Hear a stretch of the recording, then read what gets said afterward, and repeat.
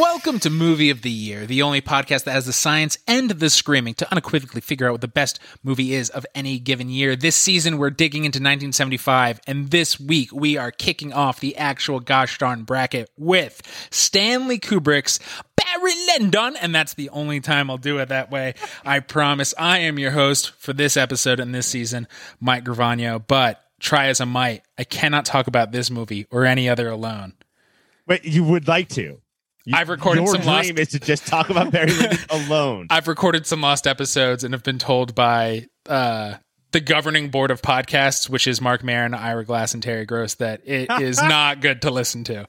So, with me is, you've heard his voice because he can't go 30 seconds without talking, Ryan. It's me, Ryan. Hello. And you've heard his jubilant laugh because he is just here to be a supportive guy, Greg. Hey, it's Greg. Man, this is the movie that makes 1975 seem like a long time ago. People dressed really different. More like 1775, am I right? Different. Yeah, I was like, damn, dude. This is like a few years before I was born, and it really shows. I like that. It is, of course, not just a show where we talk about movies. It is a game show. These two gentlemen are vying, as they may, to become my best friend for the week. Every once in a while, you will hear their names as Dropboard decides who gets a point.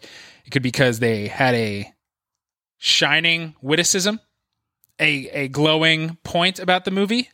Those would be like the kind of things I get points for generally. Yes, and that's I just got that for Greg. But or it might other be types of things that I say. It Greg might gets be points for.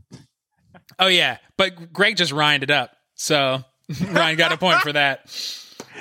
You know what? Dropboard is a fickle bitch and gives and takes points as they will. Gentlemen, Stanley Kubrick. Where do we land with him as a director in general before we actually dive in? I think that he is the GOAT.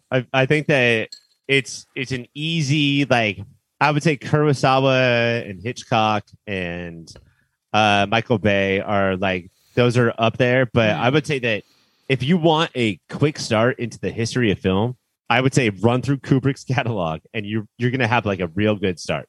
And kind of like a patron saint to this show, right? I mean, our first season, Eyes Wide Shut, shocked really the entire world. Yeah. And coined the phrase most unpredictable night in Hollywood because Eyes Wide Shut won a movie of the year. And like that's a movie that we thought like, well, I guess we'll do this movie. None of us expected that, yeah. At least there's sex in it. Yeah. Right? We're like, okay, well, there's an orgy, so we'll watch it. And then, honestly, the orgy was only the second or third most impressive thing when we saw it. And I mean, like, and it had been for most of us, our second or third time watching the movie. And I do think that is important, is that it's what you're seeing is just a part of it. And yeah, there's too much orgy to get it all that first time. So you got to watch again to really... Because right now I'm watching her movies, but later on I want to watch his knees. Yeah, also, when we first saw it, there was a lot of the like adding with computers, like adding in fake G-strings and fake participants in the orgy, so you missed some of the good orgy parts. So we had to go back in and watch the European cut of that just to get an idea of what we were missing. And the version I watched had Tom Servo and a robot. So that was a crazy experience. Just furiously robotic jerking off. Yeah. But yeah, I think that, you know, he's a big name for us and for movies in general, but like not like a director where like I need a podcast, you know, like yeah, I'll fucking watch a bunch of movies, but like without the podcast, I don't even know if like he's like Tarkovsky in that way, where I need to go talk to Mike and Greg about this before you even know what you think about it. Yeah, I do feel that there's a cinematic gun to our head. If you're just watching this movie or Kubrick for fun, I do think you need to be forced to think. Which is not typically how people, we say the Mikes of the world is not why we go to movies. Normally I'm like, I don't want to think about anything. And so if I'm watching this, I'm like, boo. But the minute you're like, you fucking think about this, you're like, oh shit. There's stuff Mike going on. Mike is famous for his very quick, loud, short boos. It's just boo, boo, and then he's just out. He gets it all in there. I think the whole idea behind this show, right, is that you want to force me and Mike to actually pay attention to good movies. For the first time ever. Yeah. And it's been very effective at doing that. Because before the podcast, Ryan's old method was strapping us down and holding our eyes open while putting on Mirror, for a movie we haven't watched yet, Ron. That? Oh my goodness. Am I Kubrick? I'm always fully greased up too, so it is so hard to pin me down. Hey, if you're friends with Ryan, you learn quickly. You got to grease up, or he's going to get you. I watched trailers from 1975 for this movie, like promoting it. Like, hey, come see this movie, and they were all like, one of the greatest period pieces of all time. It takes you back and makes you root for a hero, and it was just all like the shit that you would see for like the English Patient or whatever. Is that and rude? That's I think that's why this movie has to be rewatched and talked about, and like you're not gonna like that movie if like that's what you're super down with like Merchant Ivory stuff. Yeah, in his like catalog, this is not one of his biggies. And no, I had never heard of it. Facts. Greg has never heard of this movie still to this day. Well, now I know about it, but only from watching it 3 times. I swear to God, if we do trivia tonight and one of Mike's questions is, had Greg heard of this movie? I am ready to answer that. But why do you think that is? Why is this not up there with Clockwork, with 2001, with Eyes Wide Shut? It's 4 hours long. Yeah, I mean, my first thought is that it's boring, but have you seen 2001? Hello. Boring is kind of this guy's thing. Yeah, it's weirdly like, it weirdly uses boredom as a tool in its tool belt. Like, I've never seen boredom so effectively employed in a movie before. Like it purposely used in several different times to help, and oddly enough, to help build up tension sometimes. And that's the thing is that everybody thinks that he is British, right? Yes, for sure. Or at least not American. He's not? He is American. And it's part of it is because he makes movies unlike any other American director. Okay. He might be American, but you know he talks in some sort of pretentious fucking accent. Yeah. Give yourself a point, Mike. That's got to be true. That absolutely has to be true. Like the transatlantic accent of like, I'm Stanley Kubrick, and I'm here to direct a movie. But like a South Park character. I'm not your buddy, Stanley. But no, like we almost watched a movie called Gene Dealman. No, but it turned out that it was like a different year than 75 because release dates are weird. And in Gene Dealman, it's a 3-hour movie about somebody who washes dishes. Oh, okay. I'm hard thinking about it. Dishes. This sounds like my shit. And that's just sort of how Europe rolls. Right. And that's how Stanley Kubrick feels is like, the preview made this seem like this was a good old fashioned American thing, like Lawrence of Arabia or Braveheart or those epics that we liked. And the trailers lied. Yeah. It's not like that at all. This is this weird semblance of American and European filmmaking. That's like cutting The Shining together and having the trailer be like just blood, scare, like a slasher 90s flick. It's rude to cheat people Torrance into doesn't know where his life is going. But at the same time, isn't the movie playing with the tension of an epic versus the center of that epic being a big dickhead that nobody would possibly like? Yeah, there's so much that's like epics rule, epics are stupid. Yeah, so it's right. Yeah, you ready? I think that's the point of epic. Putting that in a trailer in a way, it kind of sets you up so you're in the right mindset because you should be tricked a little bit because it should be about 20 minutes into this movie before you're like, wait a minute, fuck this guy. I know, but what I'm thinking about is the people that live at like Leisure World who in their free 4 hours drove across the street to the movie theater and they were like, oh, this I bet this is good, and then they watch this and they're fucking pissed. They're pissed at this movie. They're free 4 hours that come after their previous 4 hours and before their future free 4 hours. They live at Leisure World. Oh, they got it is called Leisure World. Can we do overall real quick? Like, yeah, I was going to say, we're getting dangerously close to talking about this movie, and that's not for the first 10 minutes of this podcast. That's for later. So, yes, overall, where are you feeling right now, knowing contractually that it's okay to say that can change throughout the course of this conversation, Greg? I think I really like it, to be quite honest. I think that most of the things the movie does that I don't like are Spike Lee level provocations that are things that are supposed to not sit with me very well. And then I'm supposed to figure out why I'm upset or why I'm bored or why I don't like this person. And so I think ultimately, when you put it all together, I think it's kind of a really, really good movie. Ryan? There's so many people who think that this is un-Kubrick-like in its terribleness, right? Like there's some people who fucking think like this really stands out more than Full Metal Jacket, which is not a good movie as like the thing that he made that doesn't work. And there's some people, not only did I read that this is not just Kubrick's best movie, but I also read that step aside Michael Corleone and Jake LaMotta, this is better than Raging Bull and The Godfather. So really, there's a wide range of opinions on this movie. Which means it's definitely worth watching then. If people either say this is the worst movie by the best director or this is the best movie ever made. It's a lot like that movie from the 80s, that the Garbage Pail Kids movie, right? Like it's basically like that. Controversial, a lot to sink your teeth into.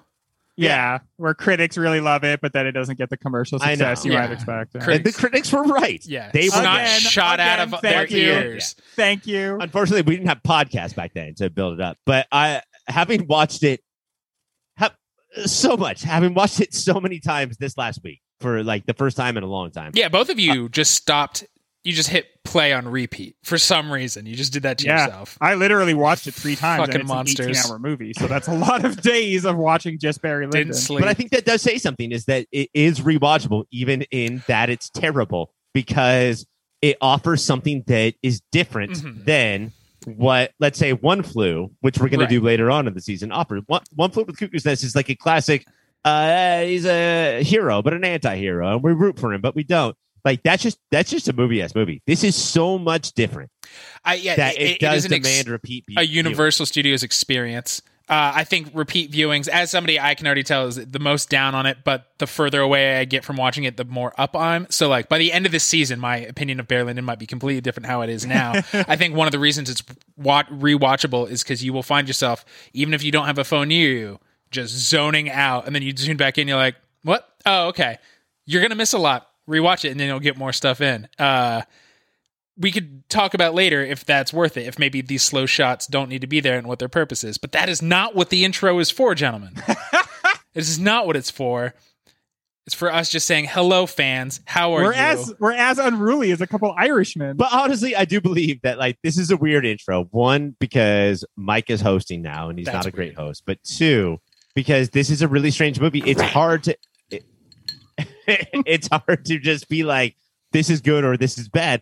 I think all three of us on different levels are like, this was amazing, this was stupid. And we have to figure out what levels those two things are. Yes. It's all about finding those dials. We're going to take a quick break, and when we come back, I guess we'll learn if I'm a good fucking host or not. Hey guys, thank you so much for listening so far. And let me just tell you that everything ahead of this commercial is much better than what came before it. That's my guarantee. While I have you here, let me tell you about a website. It's called yourpopfilter.com, and it's everything you need that's related to Pop Filter. Everything Mike, everything Ryan, everything Greg, everything Cassie, everything is there at yourpopfilter.com. While you're there, go to yourpopfilter.com/Amazon. Make that your new Amazon bookmark and do your shopping from there. That way, we get a little piece of the action, and Amazon doesn't. Make sure you're also listening to everything that Pop Filter has to offer, which includes the Superhero Show, a podcast that covers every single TV show that's based on a comic book or comic book property, and Movie of the Year, where we sit down and try and figure out what is the single greatest movie of any given year. That's Superhero Show, that's Movie of the Year, and that's yourpopfilter.com. Rate, subscribe, review. Bye! After years of researching Napoleon for his next movie, Stanley Kubrick's plan fell through when the movie Waterloo bombed financially. Not wanting his research about the time period to go to waste, Kubrick turned to William Makepeace Thackeray because that name rules, and Kubrick loved his novel Vanity Fair. But stymied again, someone was already making a miniseries. So Kubrick said, fuck it, I don't think you could do a movie based on Vanity Fair anyway. We're making a movie based on Makepeace's other novel, The Luck of Barry Lyndon. Shrouded in secrecy, Kubrick hid from everyone what his next film was. Even Marissa Berenson was told only that it was to be an 18th century costume piece, and she was instructed to keep out of the sun for months before production. Following the life of Irish roustabout Redmond Barry Berenson, as he fucks his way from being a pouty, barely gentleman to a wealthy piece of shit who gambles and cheats on his previously widowed wife. Taste buds, I ask you this. At about 17 hours in length, shot on location in castles across Europe and featuring scenes with hundreds of extras, Barry Lyndon has all of the makings and markings of a traditional period piece like Gone with the Wind and Lawrence of Arabia. The costumes, the battles, the epic scale. But Barry Lyndon ain't traditional, Holmes. How isn't it? And maybe more importantly, why isn't it? I think the most notable thing is because it's centered on a big piece of shit. Like, so not only is it centered on just one person, but the person is like not worthy of the attention, really. And it feels like is like the movie itself is like one of these fancy drawing rooms or one of these huge fireplaces that he's in front of. He's out of place in it. Mm-hmm. And you feel that down to the bones because of how out of place he feels against the epic backdrop. I think there's a couple things there. One, I like it is about this piece of shit, but I think that more importantly, I think that what he's saying, I think that like a Kubrickian thing about this is that they all were like Lawrence or Gandhi or William Wallace. They actually were all fucking pieces of shit. Like, this is just how history works, is that it's written and controlled by these terrible, terrible douchebags. And, you know, he wanted to do Napoleon and notoriously a good dude. Yeah, I mean, everyone loves Napoleon because he always picks up the check. The Napoleon complex is that's the best guy I know, right? That's what that means. That's this guy, yeah. But like, no, I think that like part of this, I think that part of all of Kubrick's movies about like anti-authoritarianism is these guys just fall upwards. Yeah. And you know what? Instead of saying like, well, here's how Lawrence of Arabia didn't, and how he like actually controlled all of this. Look at this fucking moron. Like, look at this guy. Look at him just fall. Who basically up has the stairs. like, everything he has, he owes to being violent. Being violent, like, being in the right place at the right time, being irrational, being more of a piece of shit, raise or lower an eyebrow when a particular lady is across the table. Like, and that's it. Knowing that other people will follow the rules of decorum, so if he doesn't, they don't know what to do. Dude. God damn, we're going to talk about Trump again. I'm trying so hard to not, Mike. I'm trying so hard, but like in a lot of ways, this is like it's weird to watch this post-Trump because this is Trump. This is come Trumpins, you know, like we actually do get at the ending this thing where like fuck this guy, and that's sure that's how this is better is because or different post-Trump is that like he does drive away poor and legless. Well, I do think that we have to like keep in mind the way in which the 70s inform the 80s and the way the 80s are a reaction to the 70s, and then how much of the 80s leads directly to our having Trump. So I don't think it's like totally out of line with this one, because what we're seeing in the movie of 1975 is a land that reckons itself lawless, allegianceless, directionless, right? Where the crowd is shown as on the verge of madness, on the verge of breakdown, on the verge of violence constantly.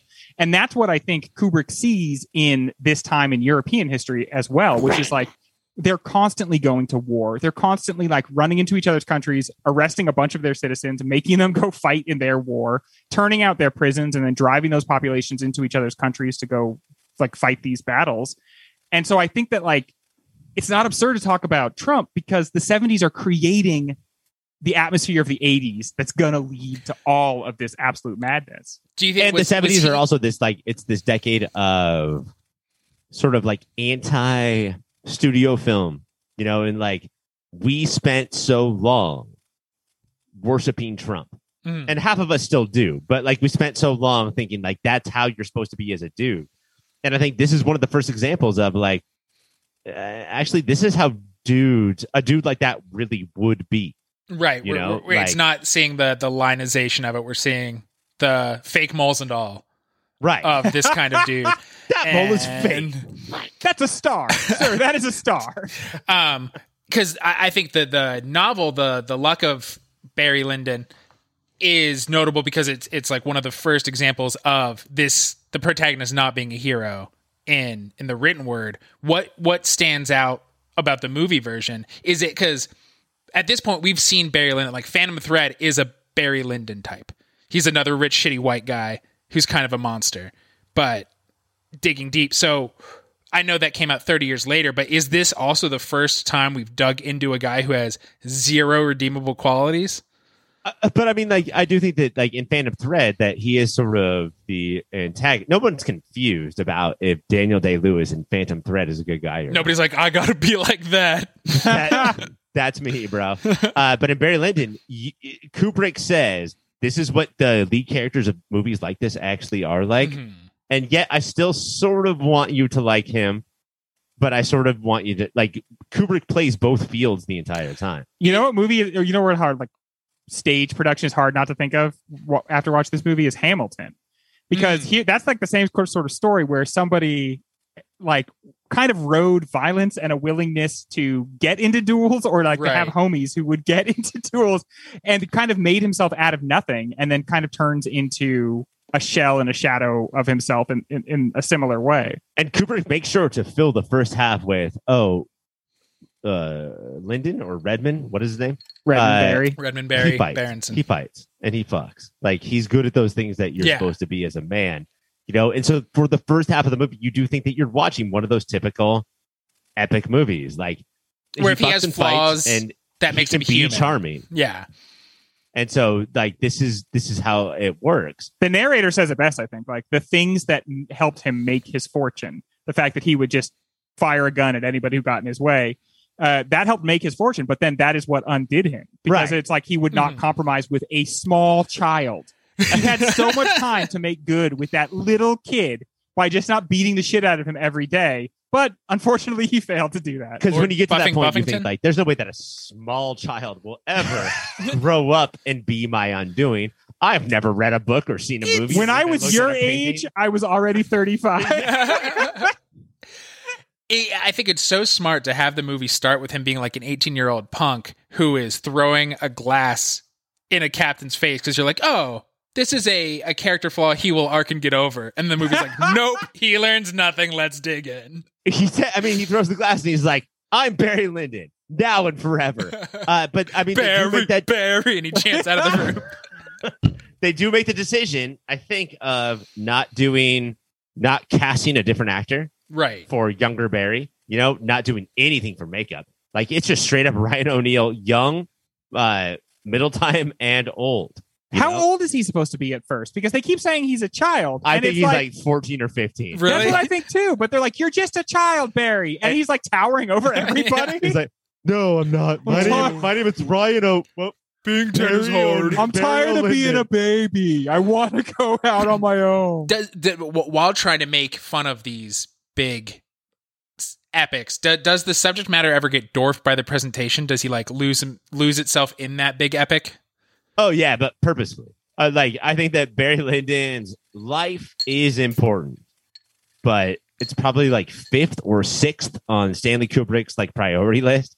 I want to create these paintings. Yeah. I want every frame to be magical. I want to make everyone who decided to work on my movie want to quit immediately. Like these are the things that Kubrick is in charge of. The idea that you would make the action on the screen so often boring and then the shots themselves so breathtaking so that you can literally in this movie several times get distracted by the shots so that you're not paying attention to what's going on in like the plot of the movie because you're like, I drifted off just looking at this battlefield or I just like stared at this castle and I was not listening to what the narrator said. That's a weird feel for a movie. His whole goal is to be like, oh, why did you go to plot? I was enjoying this beautiful frame. There's a story where the guy that he wanted to be the set designer he designed the sets for Doctor Strangelove. And he was like, I want you to come back. And the guy was like, absolutely not. Dude. You're a fucking maniac animal. I will never work for you again. He was like, no, I want you to come back for Barry Lyndon and I'm going to give you half your fee. And you're a negotiator. Like, what the fuck? Absolutely not. And then 2 months go by and he was like, all right, I talked to the studio. We'll give you 100% of your fee. And then he's like, oh, you will? Okay, I'll do it. That's a trick. Yeah. That trick worked. And he was like, fuck yes. Oh, no. Wait. Now I have to work for Stanley Kubrick again. That's a real Barry Lyndon move. When you talked to us about this, it sounded like he is not a yell and scream and throw stuff around. Instead, he's like a weird, like cold, you're afraid to disappoint him at all. Like he won't even yell at you, but he's dad. Daddy. mean daddy. On top of this movie being very long and very grand, does it also have major problems with pacing? I think it does because I think that he wants to take a long time to show certain things. And what he ends up doing is the first like half of the movie goes at what feels like almost a breakneck pace. And then the second half, he slams on the brakes so that, like, for instance, from the time the narrator tells you that his son is going to die, the kid, you don't see that kid in that tiny baby coffin for 10 minutes. So you have 10 minutes knowing that kid's going to die and you wait for it to happen. When you know that he's just, you know that he's going to wait. You basically know he's going to get shot in the duel for 10 minutes before it actually happens. What part of your body is the duel? The leg, I guess. Yeah, you get shot in the duel. The shit. I don't know. Like, it's a weirdly paced movie, but I love the fast pace of, like, this is based on a novel, of the slow pace of Kubrick and them clashing together. And I didn't know what to think the entire time. I was just agog. Because it's so bold. Like the duel scene with his stepson. I think bold is the perfect word. Like, what the fuck are you doing right now? I mean, stupid director. You come here. I need to talk to you. And then, but at the same time, on like, it feels like consciously you're like, you're wasting my time. Why does this take so long? And then underneath that, you're still engrossed. So it's part of the like push and pull of this movie where it feels like things are taking too long, and yet you're kind of like eating it up at the same time. Absolutely. Like, this is the like in 1975, we're in the era of the slam zoom. And you guys have probably seen this, if not in 75 movies, but like in the Beastie Boys. They love this shit, dude. Yeah. Of just like zooms go very fast in and out. And Kubrick was like, I know what the trend is to do the slam zoom, but what I'm going to do is I'm going to bring it back to slow. And there's a shot of Lady Lyndon and her baby, her 5-year-old son, and her 3-month-year-old son. And it pulls out as slow as you possibly can. Yeah. And that's like the least boring parts of the movie of like, I can't see the outside of this shot, and that's driving me crazy. And he wants me to only look at this, and that's driving me crazy. Like, and the way that's contrasted with a shot that comes right before it, which is him in a whorehouse with two prostitutes. I'm just gonna suck on boobs tonight. And the agonizing slow move in on that, which is like, and they both look like paintings, equally expensive paintings. Yeah, and like the contrast of those two shots and how much you manage to say with those shots that you don't have to then say with any language at all, right? Like, I mean, that contrast is so apparent. It's just like, so everything's beautiful, right? Or is nothing beautiful? Is everything equally beautiful? And like, what do I care about? What do you care about? No, what do you care about? What the fuck do you care about? We could obviously keep talking about this for a long time, but instead we're going to take a break, and when we come back, build a little mountain. Hola, Filterinos. I just wanted to interrupt real briefly and say thank you for listening. Thank you for your support. If you want to support us a little more directly, you can go to patreon.com/yourpopfilter. There, depending on what tier you pick, $1 a month, $5 a month. If you're crazy, anything more than $5 a month, don't do that. You can get extra content. There's extra shows, extra series, behind-the-scenes stuff. You could pay for Ryan to draw you a picture. I can write you a poem. You can get the shirts off our very own backs. All of that and so much more over at patreon.com/yourpopfilter. While you're on the internet, you should check out Shady Monk. He does all the tunes you've been listening to. He's on Bandcamp. He's on Spotify, SoundCloud, wherever kids get their music these days that I'm too old to know. Shady Monk lives there. You can probably follow him on Twitter and Instagram as well. That's Shady Monk. Wherever you get music, check him out.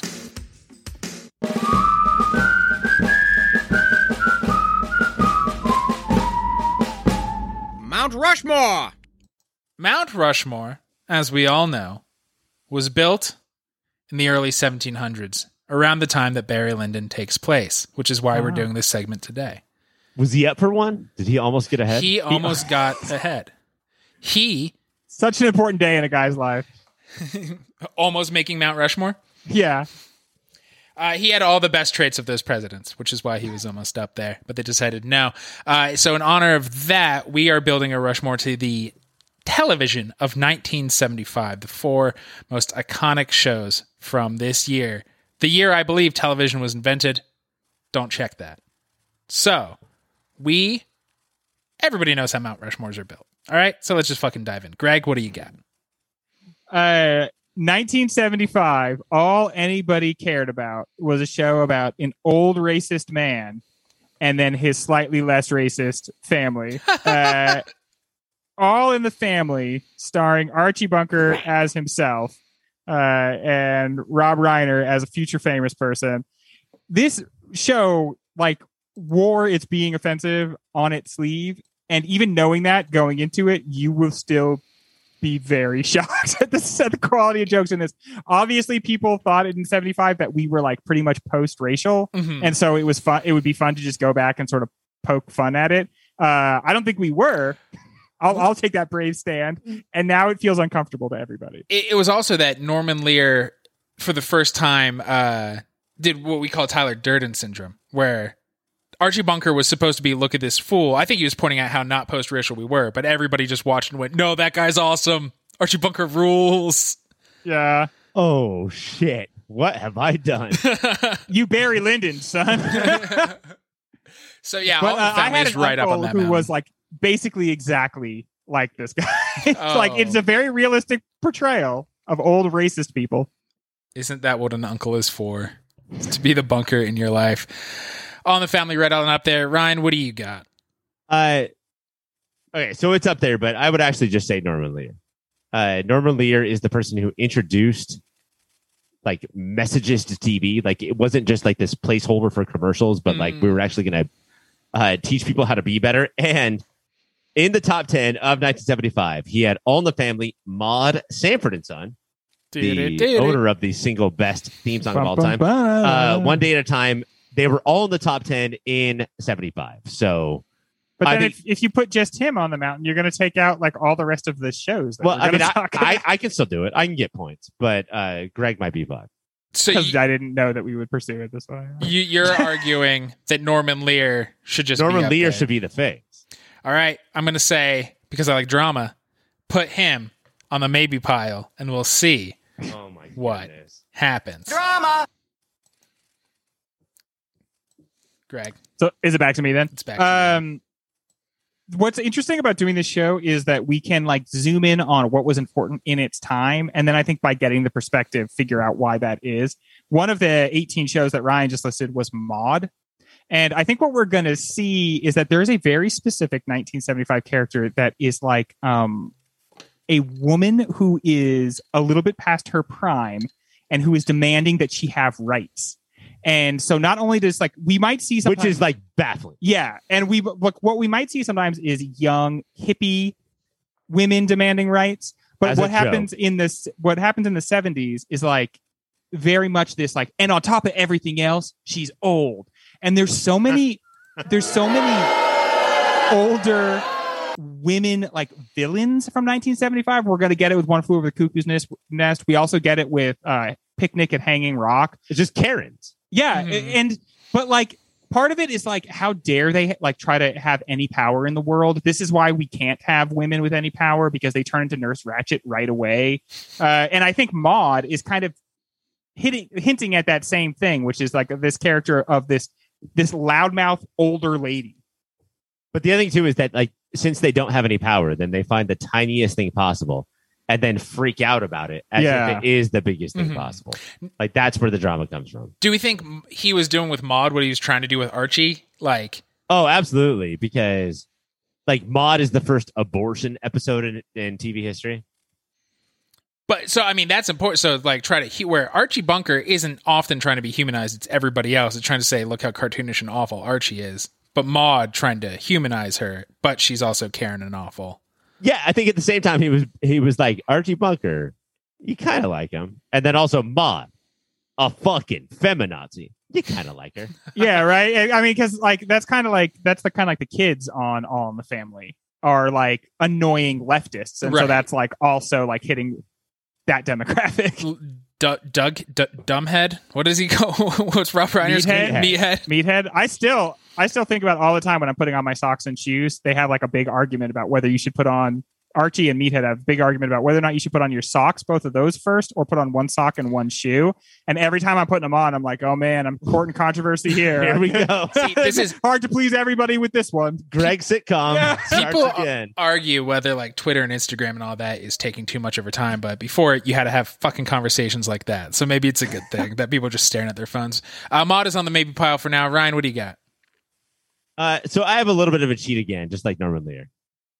Some other TV show creator? It's the type of people that, like, if I'm like, what am I, 2021, mad about town, I want to punch Greg in the face. I'm just going to do it. I'm just going to punch him in the face. But if in 1975 on TV, it's going to go like this.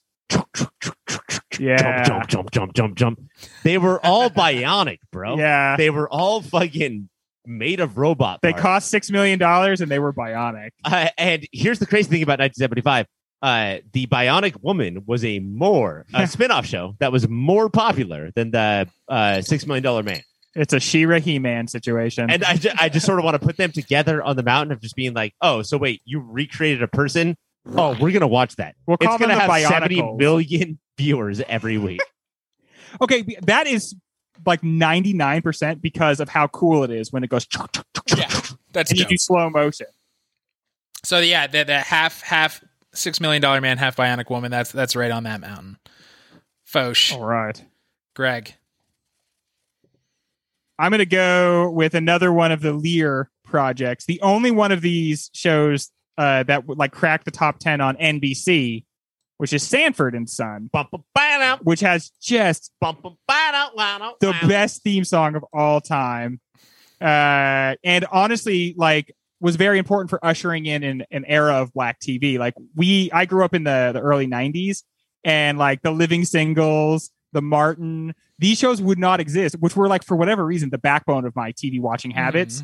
In living color would not exist without Sanford and Son, a show that managed to I think now we kind of are not sure about some of the but it's like anything else, right? Like I remember we did the Patreon episode of The Color Purple.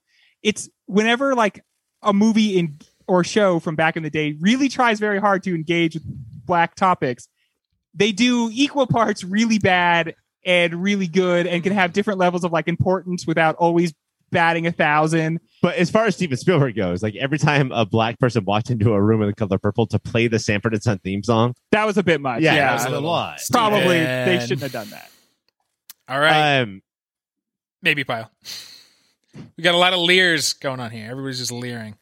King Lear. And yeah, I love Norman Lear of like All in the Family. I do think was like his sort of who's the guy? It's like you create an invention and then you're like, oh, that backfired. Like the guy who created the microphone, he's like, oh, Hitler used that to come to power. That the guy that made the machine gun. Norman Lear's creation of All in the Family and how everybody was like, Archie Bunker rules. That guy is right and not funny. It's just that's what sort of led us to Sanford and Son and One Day at a Time of like, well, why don't we give black and Latino families their own show as well? They can suck too, is what Norman Lear is trying to say. But I'm gonna go with Nick Nolte. Nick Nolte was in a very popular miniseries called Rich Man, Poor Man. And Nick Nolte was the hottest person on earth. And I do year. Part of this Rushmore is to take us back to a place. And what takes you back to a place more than Nick Nolte being the hottest person on the planet? Because he's on like a TV miniseries. Yes. Yeah. ABC was like, hey, we're going to have a miniseries. And people were like, I'm sorry. They weren't like, go fuck yourself. They were like, oh, I will watch that. We're going to Everyone watched it. Well, the thing I was very shocked to see is looking at like the top 10 of the Nielsen's ratings. 2 of the top 10 shows were ABC's Monday Night Movie and ABC's Sunday Night Movie. So this obviously is a time where there's not much to choose from on TV, right? And so if they're going to show like a movie or a long form thing, then you're like, I'll check it out. Something's got to be on in the background. Or what? Play Parcheesi? Again, Mom. Again with the Parcheesi. I think, and Nick Nolte being the handsome guy. What we've talked about, and we'll talk all season, how just uggos were handsome in 1975, and how we all grew up too young, too late. God damn because it. Of that. All 3 of us should have been the stars of 1975 movies. That would have been awesome. So, Ryan. I'm putting Nick Nolte on there. Ryan, who is currently on the mountain first? Right now you have Archie Bunker, Bionic Person, sure, and Nick Nolte. That's a good mountain. All right, who is on the maybe pile? The maybe pile is Norman Lear, Maude, and Sanford and Son. Okay, this is clear. It is your Mount Rushmore of 1975 is Nick Nolte, Bionic Persons, Archie Bunker, and Norman Lear. Ryan. For the way to rig the system in a very, very Barry Lyndon type of way, Ryan. There's your 1975 TV Mount Rushmore. We're going to take a quick break, and when we come back, dive right back. Well, that is very, very funny. Or very sad, and perhaps now you have something to think about. Or very problematic, and perhaps we have something to think about. But in any event, I'm sure you have some reaction to what you're listening to. So why not check us out on the social media? You can go to Instagram or Twitter and find us at YourPopFilter.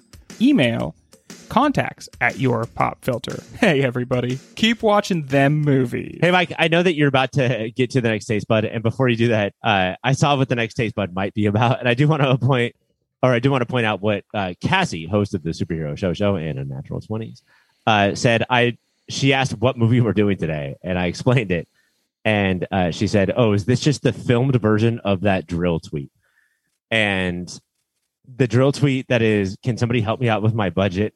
And this movie is basically just that. Cassie. So like where he's like listed 5 things, and one of them's $3,600 on candles. Yes. Can somebody please help me figure out my budget? Because I don't know what's wrong. Hey, Stanley, I think I know what's wrong. Ryan, I'm glad you made space to talk about the Superhero Show's wonderful host, Cassie. Greg. But you interrupted me before I could even begin speaking, and that feels rude. You're not the host anymore, Ryan. I kind of am. The film and the filmmaker seem to be obsessed with art, particularly the paintings of British masters from the time period.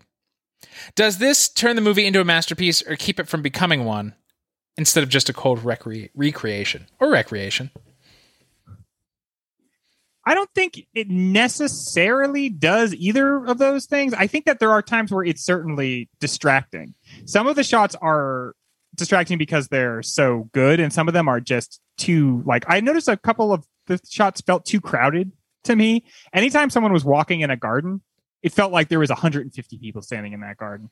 But I guess I never felt like it either elevated it to like a master film or took away from it. It had some moments that were jaw-dropping and some that were distracting. I think that this will be the thing that enters it into the canon, if that's a thing.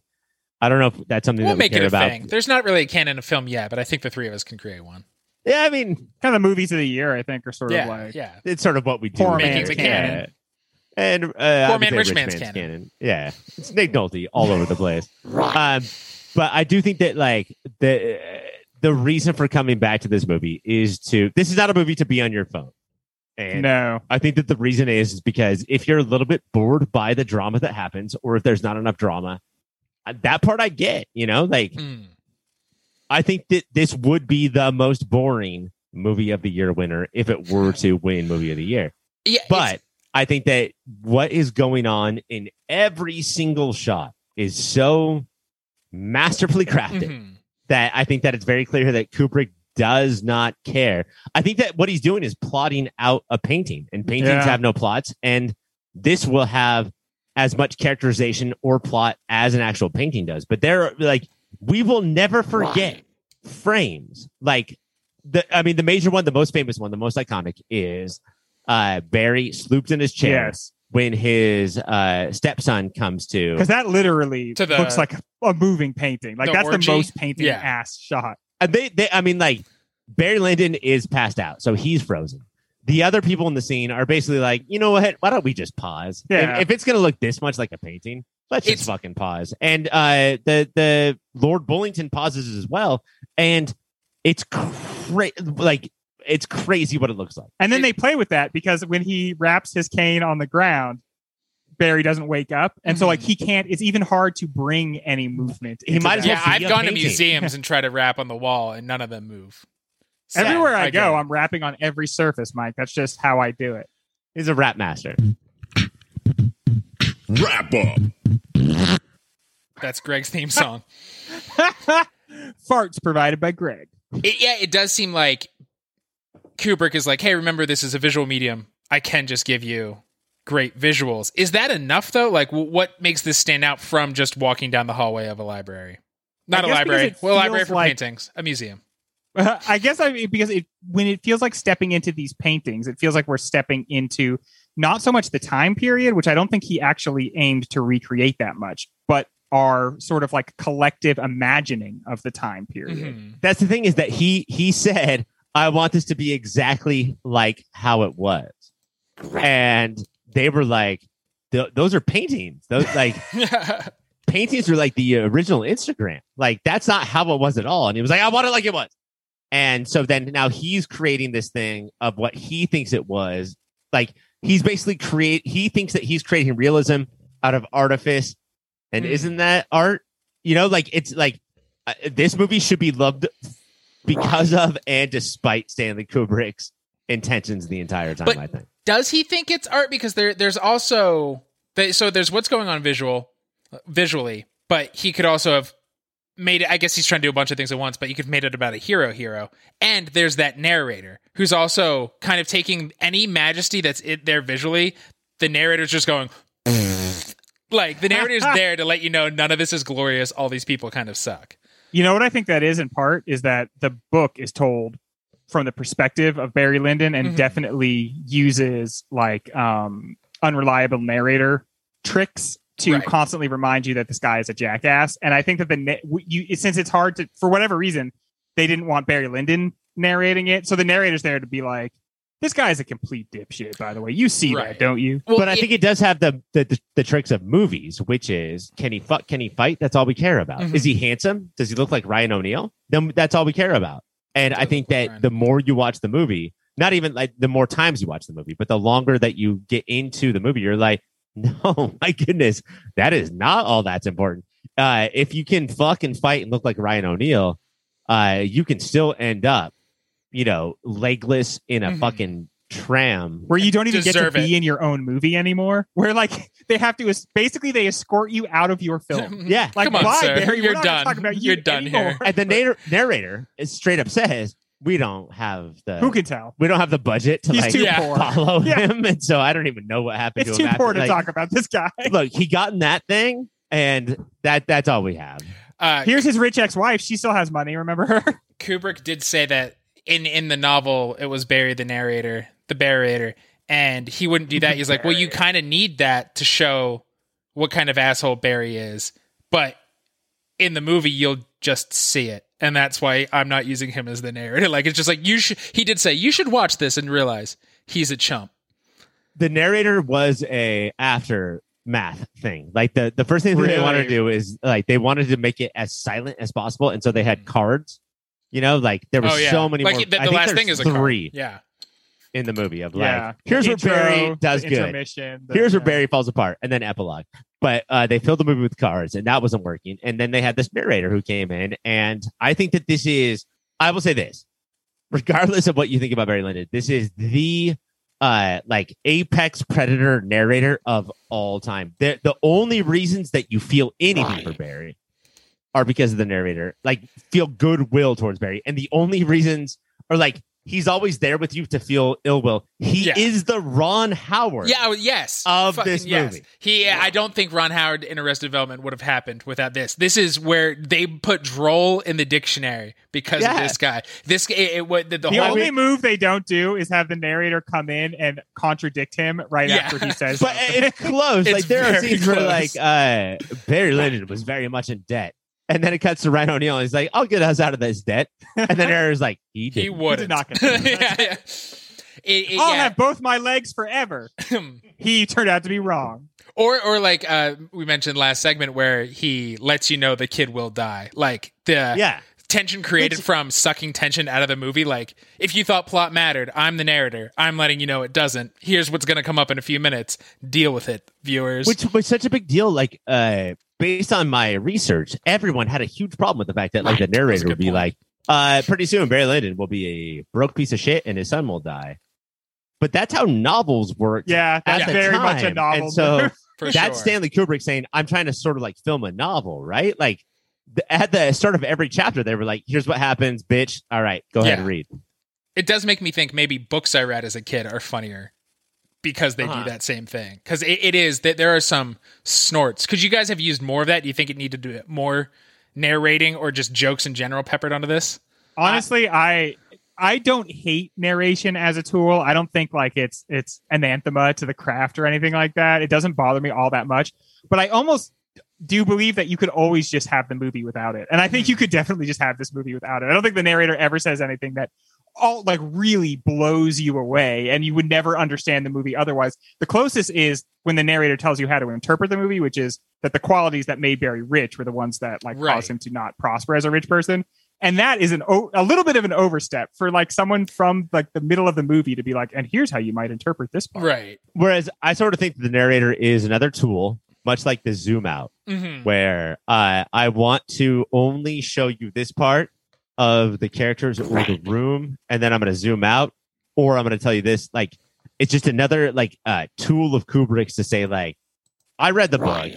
It was like 1,200 pages. I'm gonna actually give you just what I want you to have, and the narrator actually does that. And I think it's way more effective than. I also don't think that narration is an automatic. Oh, you're a lazy script. Nothing should be, but like Blade Runner makes the movie worse because of narration. I don't think. If you bring someone in against their will to do it, and then you can't convince them, because Harrison Ford notably thought if I do this poorly enough, they won't use it. And they did use it, and it's so bad that I would also love to hear Harrison Ford doing a good job at narration. Yeah. He seems specifically like incapable of. Don't give him a script. Let him just riff on what's going on. Just him growling. There's a fucking flying car, and then I don't know. Is that a pyramid or a building? Tells a story about a magician coming to his house. I'm a celebrity, and he's going to punch me right in the face. It's not how the Force works. I don't know how the Force works. None of this. I don't care. What it all comes down to the fact that this is not Barry Lyndon's story. It is Stanley Kubrick's version of what he wants us to see, and that's why we get the paintings. That's why we get the narrative. Like what? Yeah, I don't. Yeah, I don't. Comparing this movie to Forrest Gump, and another just guy bumble fucking his way. It's somebody who's unlikable going through all the historical events. But like his time, we couldn't wait to see what the next thing that Forrest Gump did. You know, and what else is he going to invent? Of like, I would prefer to not watch Barry Lyndon do anything else. If I have to watch Barry Lyndon do another thing, I would like. This is Stanley Kubrick's story with a fucking like puppet. You know? Well, yeah, I think that the narration as a tool is an interesting way because it's a lot. If narration is used to explain the movie, I think it is a bad narration. If it's used as another color, then it be like in general. I'm saying broad swath narration, not this movie. So because this narrator is not actually trying to explain the movie, except the one moment you pointed out, Greg, and then that makes me question: is that what we're supposed to actually think? If the whole time the narrator's there to kind of spoke the wheels, well, he says the theme in the middle. Oh shit. What are we actually supposed to care about? I don't know, guys. It's hard to know with any of this movie when he's doing things that seem obvious or stupid if part of the point is that he's kind of trying to be... Those are our guys. That's the kind of director we like. But, I mean... But it is, though, right?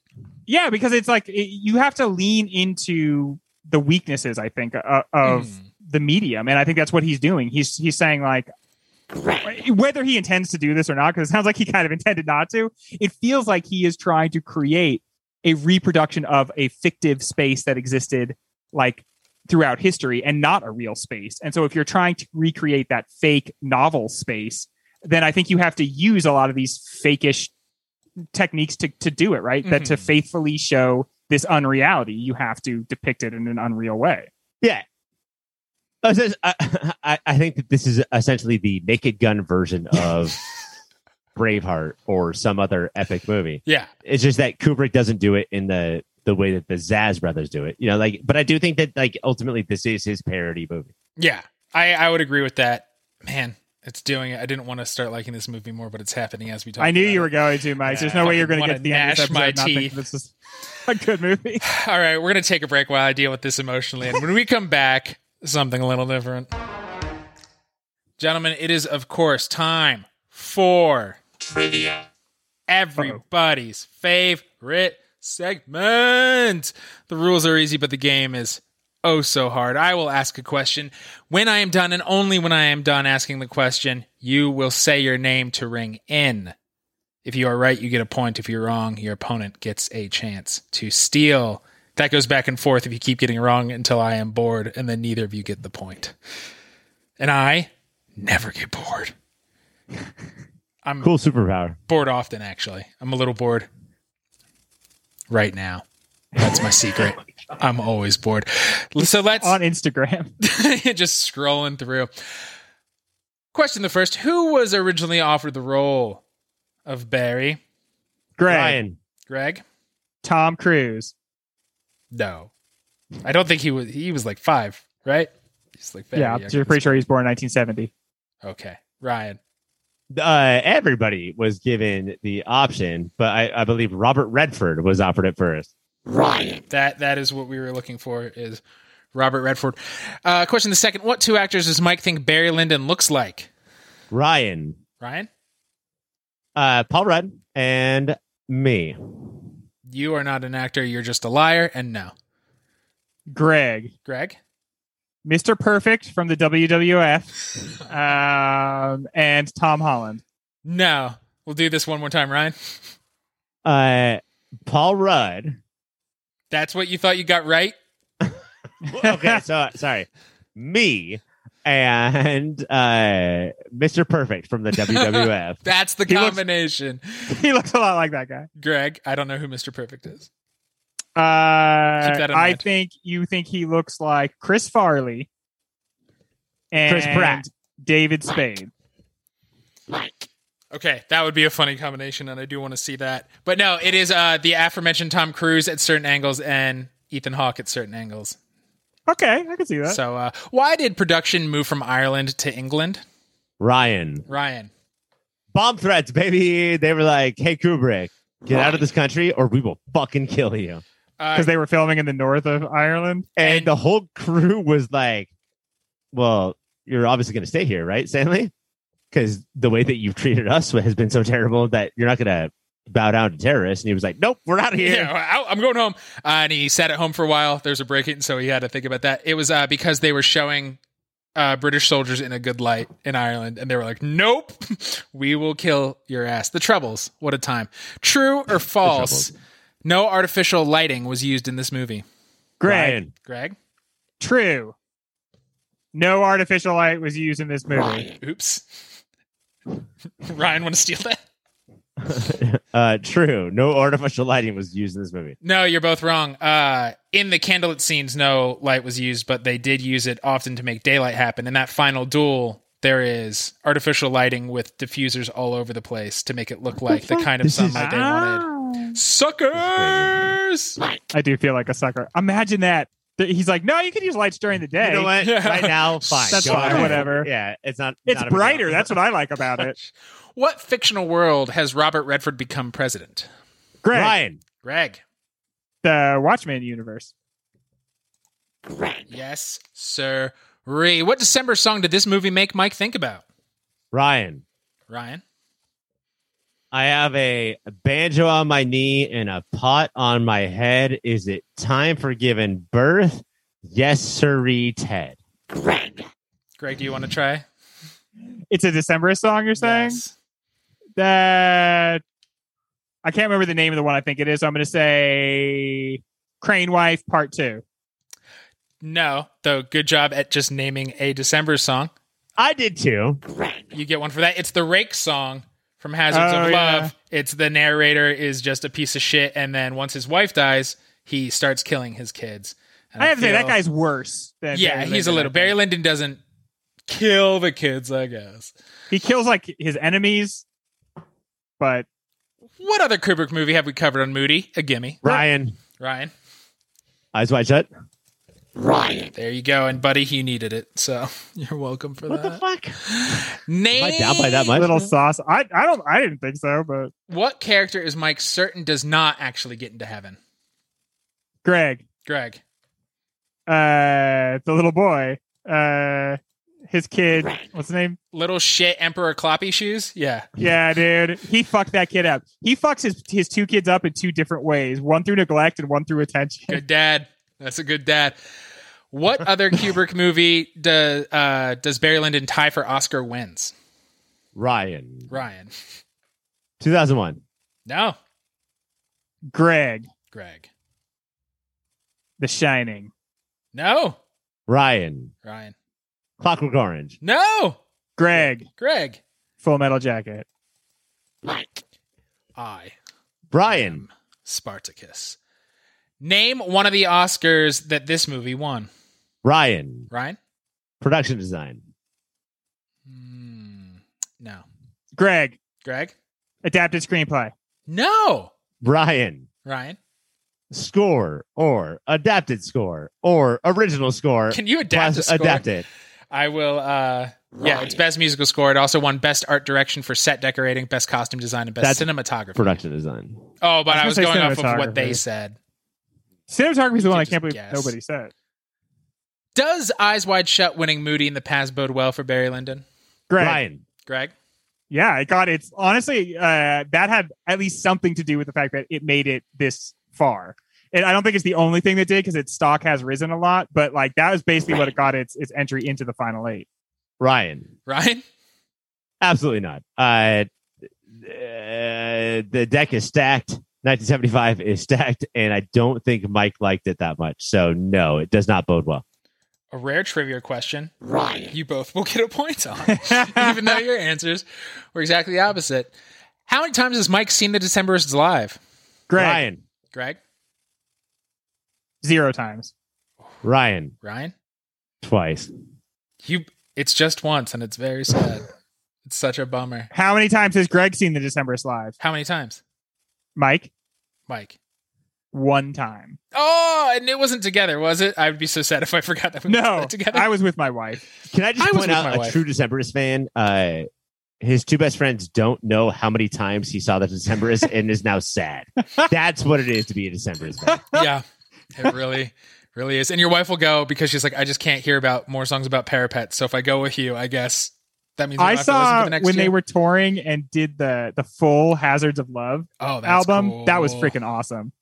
I was certain the one song they wouldn't play was Mariner's Revenge song because it's 12 fucking minutes long, and that was their encore, and they came out with a giant puppet whale.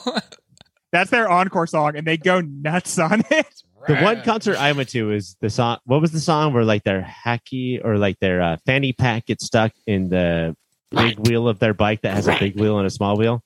Lee, it's called a penny farthing. Ryan. Oh, there's 2 names for that? What's the one post 1960 Kubrick film that Mike has never seen?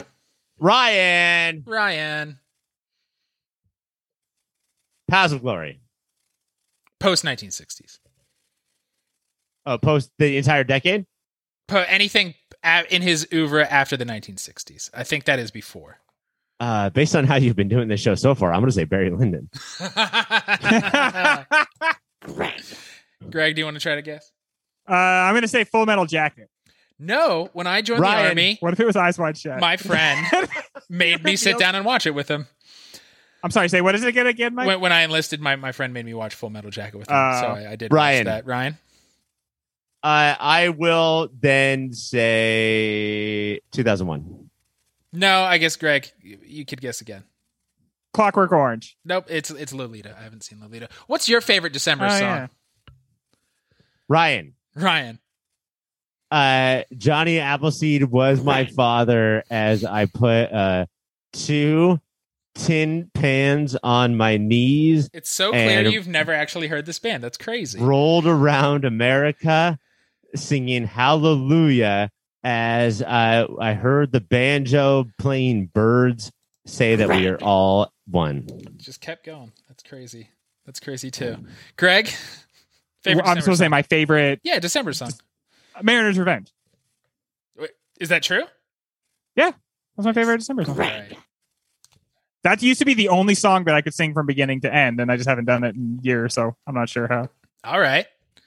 What sitcom has basically the same Emperor Kloppy shoes scene? Ryan. Happy Endings. Ryan. I watched it this morning, and it is step for step. It fucking happens. It's crazy.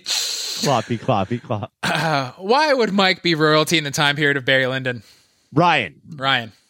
his fucking gigantic shoes. Right. He just won't put on shoes that fit. That's Greg. not it. It's not it. Greg, your attractive face mole. Greg. That is it. That if I said that, it would be a point. For I know, Greg. because it would be mean when you God would say damn it. it. No, I it's mean just it true. as a Look at compliment. them. It's the fucking moles. Is happy ending severely underrated? Ryan. Ryan? Yes, it is. Right. Yes, it is. Name another severely underrated TV show. Ryan. Greg. Firefly. Oh yeah. What a genuine reaction. Oh yeah, man, excellent. What movie made Mike's early high school years annoying as hell? Ryan. Labyrinth. No. Greg. Flight of the Navigator. No, this movie came out in 2002. Ryan. 2002, A Space Odyssey. No. This is related to other things we've been talking about through trivia. Greg. 10 Things I Hate About You. Oh, Ryan. No. Ryan. Austin Powers. Which one? Man of Mystery. No, that's Gold the first Member. one. It's The Spy Who Shagged Me. It's Gold Member because fucking Fred Savage was in there, and the whole joke was Mike Myers just saying "moly, moly, moly, moly." That's the joke. That's the joke. So a decade after anybody thought to make fun of me for it, everybody. So Greg got the point for that? Well, he answered it. Yeah. So I have a much worse past than you do. Like, that's much more terrifying for me. Wait, why? I didn't get the point. Oh. Whatever happened to Fred Savage? Ryan. He's a really successful TV director. Hell yeah, he is. And we're all including proud of directing Freddie. many episodes of Happy Endings. Hell yeah. We love him. That concludes trivia, my favorite segment we ever do. We're going to take another break. When we come back, more talk about Barry Lyndon. Gentlemen, aside from Kubrick, what controls Barry Lyndon? Is it a movie about fate, destiny, luck, being a total shithead and failing upwards?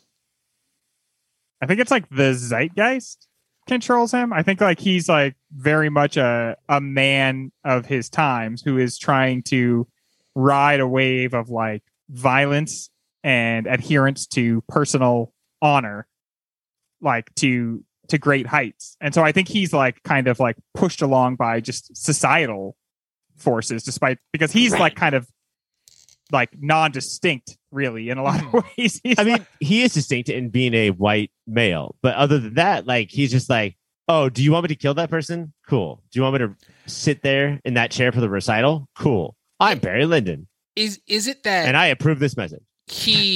All of society is playing by these same rules, or is he, because he doesn't actually have honor, is he representative? None of them do, and just he owns it more. The most fucked up thing about the movie is that like the only time that he has honor is when he his stepson shoots his misfires his gun, so he shoots his gun in the ground. And I don't know how much honor it is, because he's probably thinking, so we're done then, so we're cool, right? This will be it. But that's what leads to his ultimate like kicking out of the thing. In that, so we're supposed to watch Barry Lyndon. We're supposed to be like, oh, do not act like this person. Except for when Barry Lyndon acts like the person that you should be. And that's when he ultimately gets. But isn't that also like fate was always going to lead him there? Like, yeah, I mean, the second you see Lord Bullington, the little kid, you're like, this is the guy that's going to undo him. You know, basically the movie has come full circle at that point, because you're seeing a child, which is, we kind of saw Barry Lyndon start off as a child. He was a man child, but, you know, he was supposed to be a kid. And so that's like, you know, you see this is his replacement, basically. This is the guy this is the new man now that's going to like replace him. But like, I think also piddling cuck. Yeah, well, because he breaks that kid, right? Like that kid is like kind of dour when he finds him, but it's a lifetime of being subjected to the brutality of Barry Lyndon that ultimately turns this kid into a weird like mama's boy who's not even liked by his mom. Right. But that's the thing that's too, the worst that, kind of like, mama's boy. It's like Buster. He wants a dad so bad, right? And like his dad gets killed in the first scene, but he wants a dad. If he had that dad, or if he had that like male figure, somebody to look up to, and he has Colonel. That guy that he like dies in his arms. Yeah. Oh yeah. He has a couple of father figures throughout. His but dying kiss is like, whoa, that's a kiss. with that. Yeah, dude, smooch me good because I'm dying. Fucking bring it on. I thought the movie was going to go to a different direction after that kiss. Barry Lifton. Let's have it. But like the whole time he is looking for some role model to either look towards or be. You know, like he is always saying, Chevalier, I guess. You feel like Gambit as a French person. Should I follow you, I guess? And no, they're all fucking terrible. Yeah, all the role models are cheats. And all he wants is Phonies. that one dad who's like an actual dad who's like, this you did good, this you did bad, blah, blah, blah. Right. He can't find it and he can't be it. And so that's what he keeps like falling down towards. And that's why this movie is so 1975. Because even though it's based on a novel that's so old, that's what's going on in 75. People don't know who the heroes are. People don't know where you should look to lead your life. And they're looking for something. And it's driving them crazy because life has so much pressure. And there's no guidance for like how to live such a pressure-filled life. And it's so hard because Kubrick, we're like, all right, but Kubrick will tell us. Right. Like Kubrick rules. So Kubrick will tell us who our heroes are. And does Kubrick ever have answers though, or doesn't he and just all ask Kubrick questions? does is say, "Oh, you have never known who your heroes are, and I will never answer you. I will only keep you asking the entire time." Every single movie, every time that like every Kubrick movie is like, "Well, I think Hal might be." Oh no, Hal is. That's even worse. Hal is terrible. Every single time we look to Kubrick, he's just like, "Oh, there are no heroes, idiots. There are no heroes." It's interesting. Because Barry Lyndon's looking for this role model the whole time. And then by the end, because we don't see his mom a lot in the beginning of the movie, but by the end, when she's fully in the castle, he has had a role model and she is just as goddamn awful as Barry has been his whole life. It kind of seems like she intimates that maybe he ought to kill his kid, like his stepson. Yes. That like that's a big threat to him. She's trying to yell wallpaper his wife. Taking out the clothes in the washing machine. Maybe you should come on down and do some stuff. But I do think it's important because Barry Lyndon tried to get out of his Irish village as fast as possible. Like, I'm gonna be my own man. Look, if I can't fuck my cousin, I'm leaving, guys. Hey, please, I mean it. Barry Lyndon. If I don't get that ribbon, Barry Lyndon invented the incest. I tremble at the joy of getting your ribbon. But the second that like he has like sort of peaked, sort of like come to like the top of what he knows to do, who is the first call that he makes? Mommy, come here and sort of help me out for the rest of this shit. I don't know how to imprison my wife, Mommy. And in the novel, like the wife was way more in prison. But all we get here is a wife whose face just says in prison the entire time. And who like has one line ever. Right after they get married. It's so weird for one of the actors to be told to do The Graduate and the other actor not. She does The Graduate face in the bus and he's just like smiling and just like, I got married. She might as well lean over and be like, in the carriage, she's like, Barry, the audience doesn't know exactly how to feel about you right now. Would you like to show them? And then he just blows smoke right in her fucking face as hard stop as he can. Smoking. And he blows. It's interesting when he conceives of that plan to like get a wife. The narrator's like, basically, Barry realizes that he's just an ass now. And so he's not going to try to find love. He's going to try to find a fortune. And then it like zooms in on her and he's like, with that lady.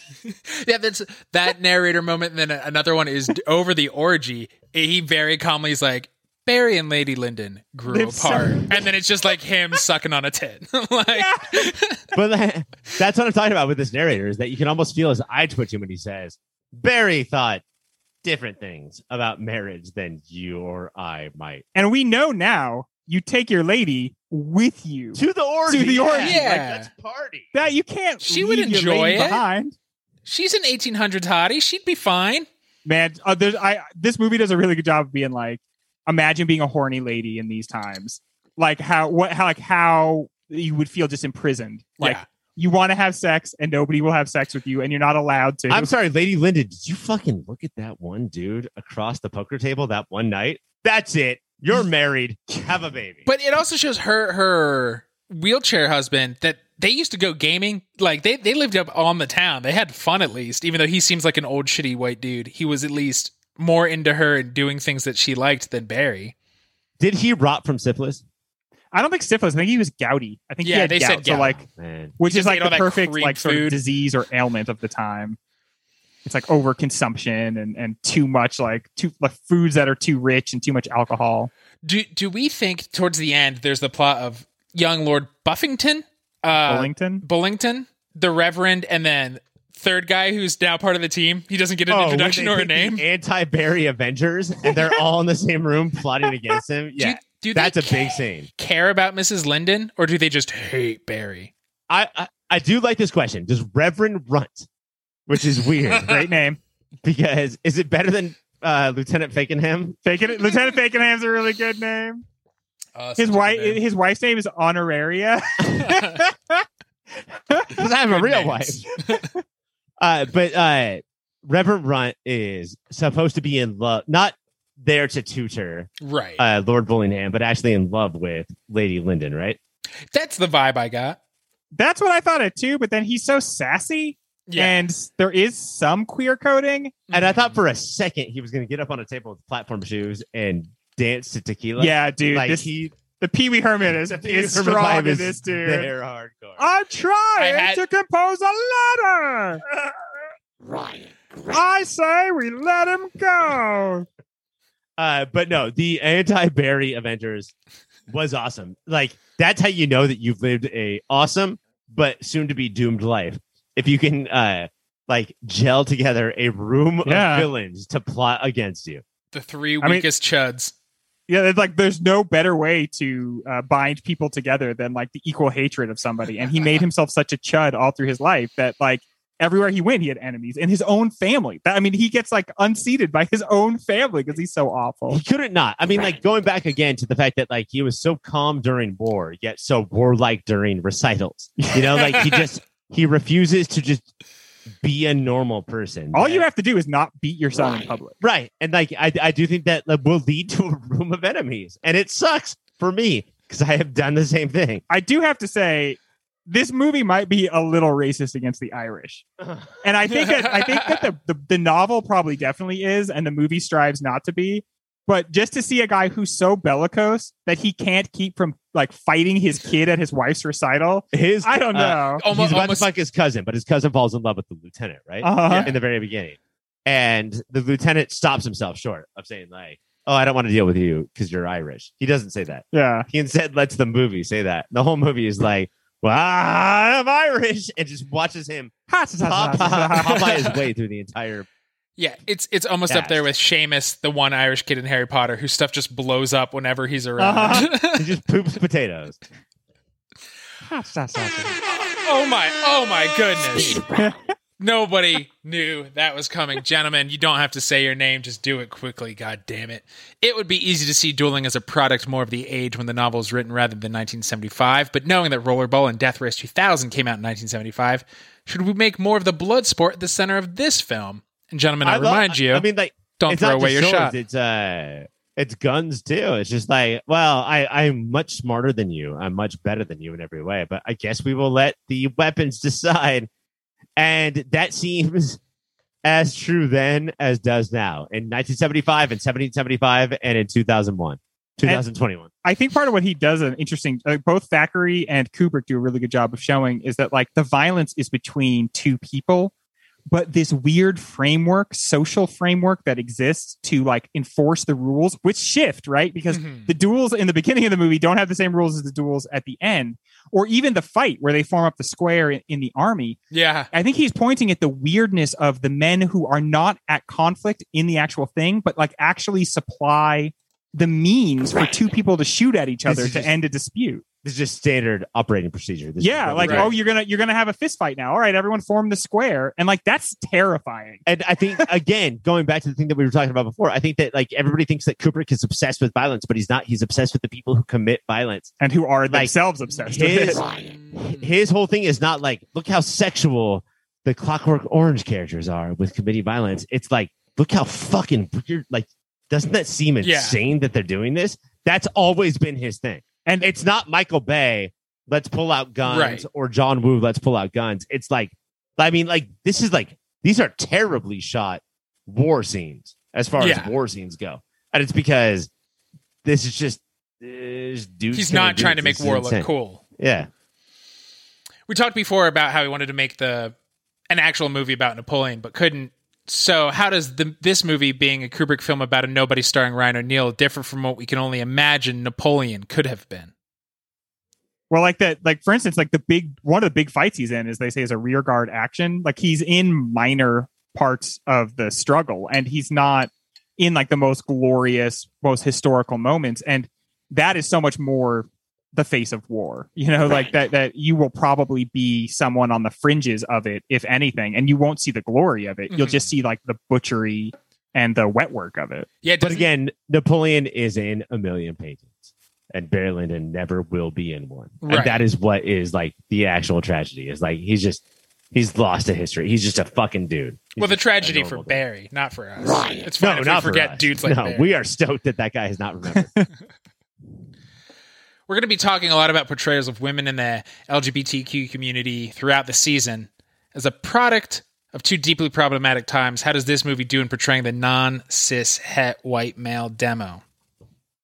It's interesting that we're starting with this movie, I think, because there's like maybe one or two movies of this time that aren't constantly cringe-inducing in like their depiction of women. It's this and maybe Picnic at Hanging Rock. And the movie seems to go out of its way to show that, like, except for the occasional woman, they're just like almost totally ignored. How many lines does his wife have? I mean, next week is Dog Day Afternoon, so we should revisit this. But in this movie, Barry Lyndon's like, I'm part of a painting and I hate it. And it feels like his wife is like, I'm part of a painting and I'm just part of a painting. What else? I mean, what else does she have? Right? Like she only sits in certain ways that would be perfectly structured for a painting. Mm-hmm. That's the way that's the only reason she exists. And she's like Barry Lyndon is just her worst husband ever. Yeah. But like the other one was also awful and really wanted her another one. And wanted her to be ornament, right? Like, I mean, that like, as you said, she understands that that's supposed to be her job, but she's obviously so like stricken by it. Did we talk about the when she like has to write that check to Barry Lyndon in the future and she stops and she thinks, is she actually in love with him? I think, honestly, I think she's reflecting on the totality of her experience with him and having that sort of like bittersweet feeling where even when things have been so fucked, there was a moment where she loved him. And regardless of how she feels about him now, that moment like exists in time, like a painting that she can go back and look at. And it does make her sad. She's melancholy because there was a moment where he was the most beautiful thing she had ever seen. And she wanted him so much. When he acted like a painting, when it felt like a painting, the only way to be happy is to be in that painting. Just pageant of the masters your way through life and you'll be happy. Yes. Did Ryan O'Neal turn out to be bad casting? No, Ryan O'Neal turned out, I think, to be perfect casting because you're supposed like your instincts tell you to hate this guy way before the movie really clues you into the fact that you shouldn't like him. Like his face right away, you're like, I want to punch this dude. I thought that the one thing that this movie was known for was the fact that Ryan O'Neal got cast because it was forced upon them by the studio. And now you have Ryan O'Neal, but he is the perfect Barry Lyndon. This is the exact Barry Lyndon that we need. I cannot believe how perfect casting it was. You know that show Baskets? The whole thing about the show Baskets is that he is a clown, but it's like he's an unsuccessful clown because in real life he's actually a clown. Mm-hmm. He like his whole life is a joke. That's the casting for this. He already is Barry Lyndon, and so they just plug him into the movie, and you already know how to feel about him. Honestly, like I don't know if this is an insult to Ryan O'Neal, but like he is the Keanu Reeves at that time. Like put his face in there and just have him be like, "What?" Like, I'm sorry, Ryan. What is happening right now? And it does work. I doth demand satisfaction. Do we think Kevin Costner learned how to do an accent from Ryan O'Neal when making Robin Hood, Prince of Thieves? There's probably 3 or 4 times where Ryan O'Neal is like rolls his R's, like in an Irish way. It's bad. It's not good. It's so weird. It's like he'll remember that he's supposed to be Irish. There's a part where he's being the spy. And the line is about how he's Irish, and so suddenly the accent like rolls out of him. Yeah, it's like, oh, I haven't heard this in an hour and a half. I have to tell you the truth about something. But it's like an Irish Bram Stoker's Dracula. Like, I can't let this happen to someone who's a countryman and someone who I really respect standing across the table from him. Honestly, for man, about a minute. If you can't get into Barry Lyndon because Ryan O'Neal's accent, and Ryan O'Neal is like the 10th most important part about Barry Lyndon, then like you're already coming in like hot. You know, like you don't want to like this movie. Does it ever feel like rich people do it fucking wrong? Don't you agree with Holly Golightly that if we had their money, we'd be richer than they are? Yeah, why do people suck at being rich so much? I swear I could do it. I swear I could do was it. rich, if I had $1,500 a year, I swear I could do it, you guys. I swear I could. I'd be so good at it. To imagine I wouldn't that much get melancholy. I wouldn't freak out. I promise you. We got to talk about George. I think his name is the accountant, who just like looks at Barry Lyndon going over the bills, and he just sits there and like, oh my god, what did you do? The guy who basically looks like Toby from The Office. Yes. You have to stop buying paintings, my man. If you if you cut down on one painting a week, I feel like we can get you through this. Michael, did you buy another whole room of paintings? It was a small room. It was a small room. Nobody likes you. What black shapes would you put on your face if you lived during this time?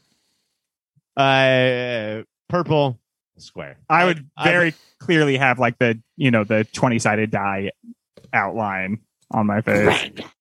Ryan, did you say the black shape you would put on is a purple square? Yeah, it would be purple. I want to look better than the black square to It's people. a weird thing. I would have also accepted Star Child from Kiss. Is Barry Lyndon an early example of making up a new kind of guy and getting mad at that guy? I don't. Here's what I think part of the mastery of this movie is that I don't think Kubrick was ever mad at him or ever rooted for him. Like through his entire life of watching movies, I think that he was always like, that guy is this. And then made a movie where it pointed out that guy has always been this. Yeah. And that's why I love this movie. It does seem though like he's like, hey, imagine this guy is just always fucking a jerk about everything. Like, okay, cool. Okay, now imagine that for 4 hours. Here we go. He never learns. Imagine it. It's like, yeah, this guy does suck. You made him so that he sucks ass. You're right. You did a good job. But when the narrator is saying like, I can't afford to go follow him after he loses his leg. I think that's because Kubrick went and chopped off all of his other shit. Like, I do think that Kubrick is not, when it comes down to it, Kubrick is not a fan. You don't get to die in this movie, son. Like, you're going to die off screen in your own fucking movie. Well, Red. do we think because the studio accountant said to Kubrick what Barry's accountant said to him? No more. You have to stop. You're in the hole. He's like, I have to go film on the continent now. And they're like, no, stop. Just end the movie. Put an epilogue in there. Is Barry Lyndon technically a war movie? And if so, how big of a role does war play, both to Barry and to our pal Stan? I think this is an important part. I do think that people think that Kubrick is obsessed with violence. And I think that he's actually obsessed with the men who commit violence. Mm-hmm. And I do think that that you can see that in this movie because the war scenes are the most boring. In a movie that is straight up boring, the war scenes are the most boring, where people just march and they get shot or they don't, and that's fine. And I do think that he is not trying to make violence seem cool, like he has been accused of with Clockwork Orange or Shining, but instead, who the fuck would make this violence happen? I mean, why would you do this? It's so weird that that's like an idea that he is obsessed with. The culture is obsessed with violence. All these paintings are based on this. This is a time where, as Tolstoy says, people rose up en masse and went and butchered and stole from their neighbors. Like, obviously, violence is at the very heart of everything going on. So that's, if you want to depict this time, you can't divorce it from violence. Right. There's a sort of dishonesty to not foregrounding violence. And it's like Littlefinger says in Game of Thrones, chaos is a ladder.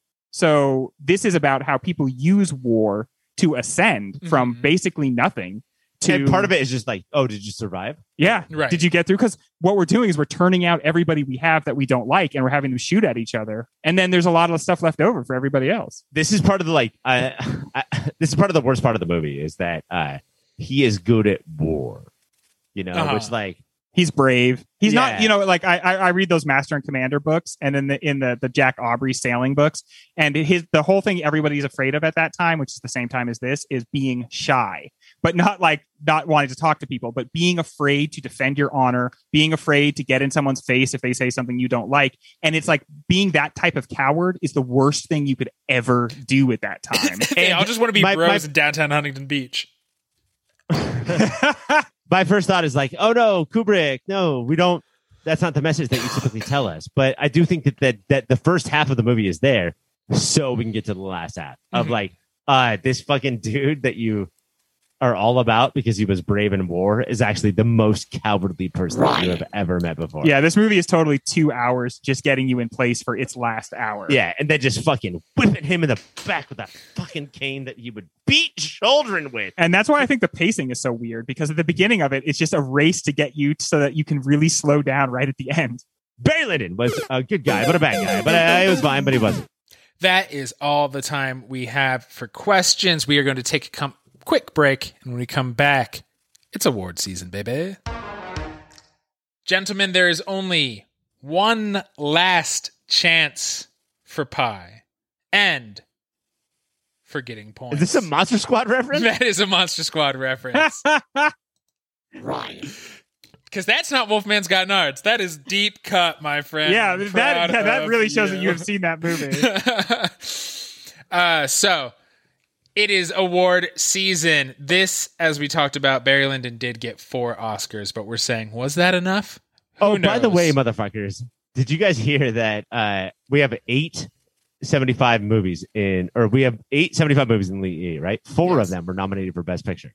Yeah. Do you guys feel bad about that? That's no, crazy. because it used to be different. Yeah, They used to like be like, "Oh, this is a good movie." When it was more like an insiders, like the industry talking to itself and just letting us know what the results were, rather than like a complete like effort to advertise and everything. Death Race 2000 not nominated. Bullshit. Well, that was politics. Yeah. Character you wish were the protagonist, Greg? This is a movie where you could almost just throw a dart at the screen and find someone you'd rather. I mean, honestly, I would rather see Nora Brady. I'd rather see the guy who tells him how to make the other soldier so angry, like say this about his wife. Yes. What's that guy's deal? Why doesn't he fight for himself? He clearly knows it's going to set people off, but then he doesn't make the comments himself. I could say Captain Pottsdorf, but what I will say is his cousin Nora Brady. Nora Brady is ahead of her time in that she's a lady looking to get it in. Uh-huh. And it is so fucking hard for her to get any guy to just have sex with her. And it's like her full-time job. She's not looking Not for just sex, but like sex with no links. Like, Yeah. Right. Could you just like, let's touch each other's body parts? And then also, can you let me marry the lieutenant that I want to marry? Jesus Christ. She's not looking for a husband. She's not looking for a fortune. She's looking for a lay. And I just like connected to her so deeply based only on that. And I just wanted to know, like, what was her life like? What's it like after she marries this sauntering, Dickhead. simpering Quinn character? Like, what happens next? I dare you to be worse than Barry Lyndon. Oh, you Yeah. have found it. Nora, you have found it. Although, man, could that guy dance? Man, could that guy step and get? Honestly, dude, like, I hated that dude, but he could really cut a rug.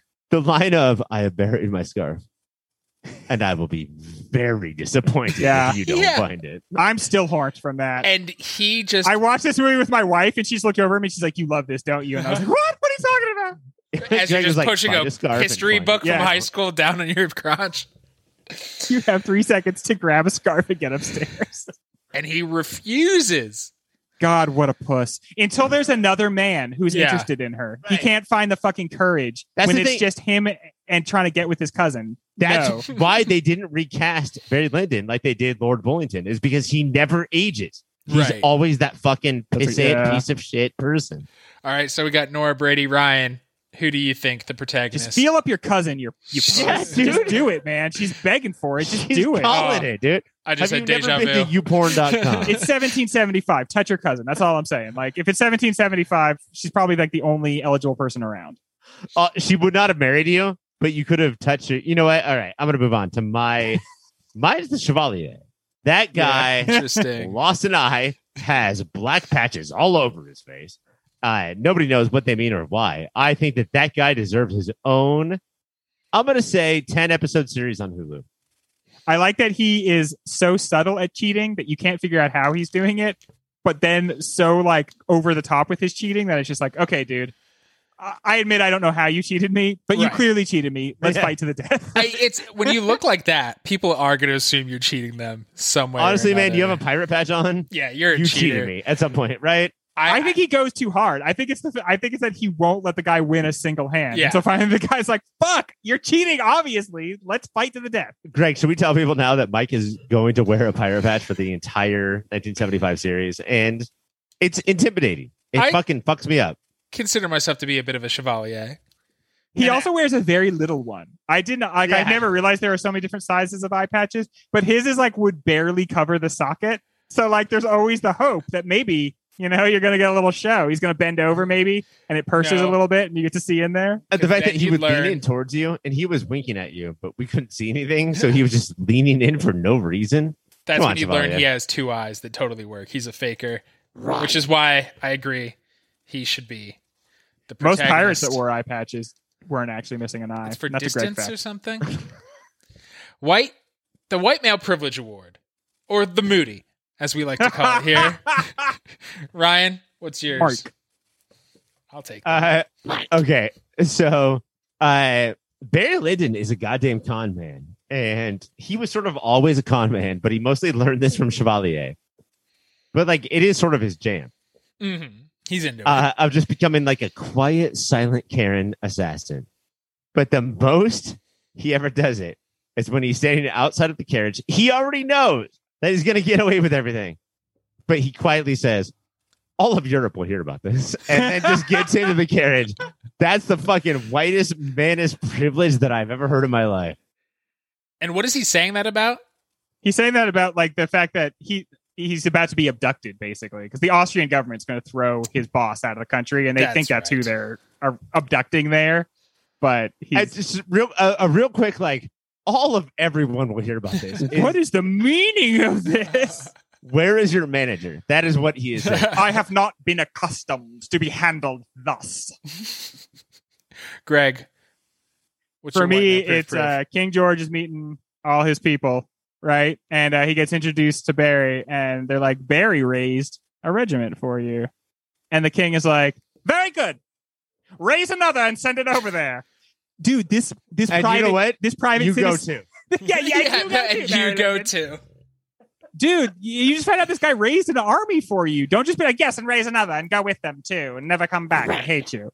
Like, what the shit, dude? There's been a lot of shitty white males throughout history. I'd argue 99.999% of them, but King George might really take that cake. Yeah, little be back. is this the one, right? This is the one from Hamilton? The same guy. Yeah. Who, by the way, it's historically, I don't think he had an English accent. They say about King George III that he could barely speak English because he's German, because they're always like trading. They're like, who gets to be the king? And like, now there'll be a Spanish guy who's the king of Portugal. And so he was like just this German ass dude. So I also heard he was like ham and cheese, in that he was in bread. Like a sandwich. Like he was a sandwich. Yeah. That made us cringe. Speaking of that, Greg.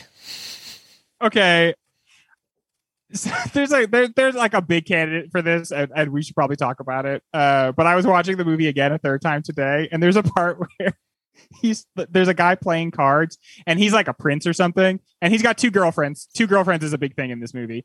He is Bidening on one of these ladies' fingers like crazy. Like our dear President Joe Biden, when he bit his wife Jill's finger. There's this guy playing cards who is just absolutely like nibbling on the tips of the fingers of one of his two dates. And I got it's one of these very long Barry Lyndon style scenes. And I got increasingly skeeved out until I was like absolutely freaking out every time he'd put just the very tip of her finger, like right against just his tongue, not even in his mouth, but kind of just like his tongue, like sort of touching the finger. No. Yeah, drop pad agrees. Ryan? I'm going to take a stand right now and say this is going to be the least cringiest movie that we watched for this entire season. There's going to be some movies that are just cringe. 1975 is going to be one of the cringiest years. The single cringiest year that we've ever done. And I do feel like that Barry Lyndon is an anti-cringe movie. Like, it knows what cringe is. Yeah, it's like the culture. It's basically saying this culture is cringe, right? Like everything that these people are doing all the time. That helps you get away with people making the movies. Like, it's gross. So what I'm gonna do, I guess, is I'm gonna say, whipping his 17 or 25-year-old son at the point where he says, Barry Lyndon, if you touch me again, I will fucking murder you. That's a bad read. Yeah. That's a really bad read. They should have taken that one again. And you know what? If Lord Bullington had not been whipped for his entire life, then maybe he'd be a cool guy who he knows that recitals are for silence and maybe not put the most clippy cloppy shoes on the smallest child you can find. The one that I couldn't tell is the two soldiers that are obviously lovers. Yeah. And I couldn't tell if the movie is just being like, queer people have existed forever. Right. Or if it's making fun of them, because they didn't put a bow on it, but it does kind of seem like their voices are silly. I watched it behind the scenes. Okay. They were like, this novel is thick. There's so many pages. And we have got to get Barry Lyndon from point A to point B. You know, if we make them gay and then real quick he sees that they're gay and like all it was supposed to be is like, I'm going to cut out 400 pages of the novel if these two people are gay. But so that's not in the novel, but they could just be dudes talking to each other. But like, is it okay that he stole from them because they're gay? Like, that's what I wondered if the calculus was supposed to be like, don't worry about him stealing from these guys. And there is no blackmail, right? Like, there's no.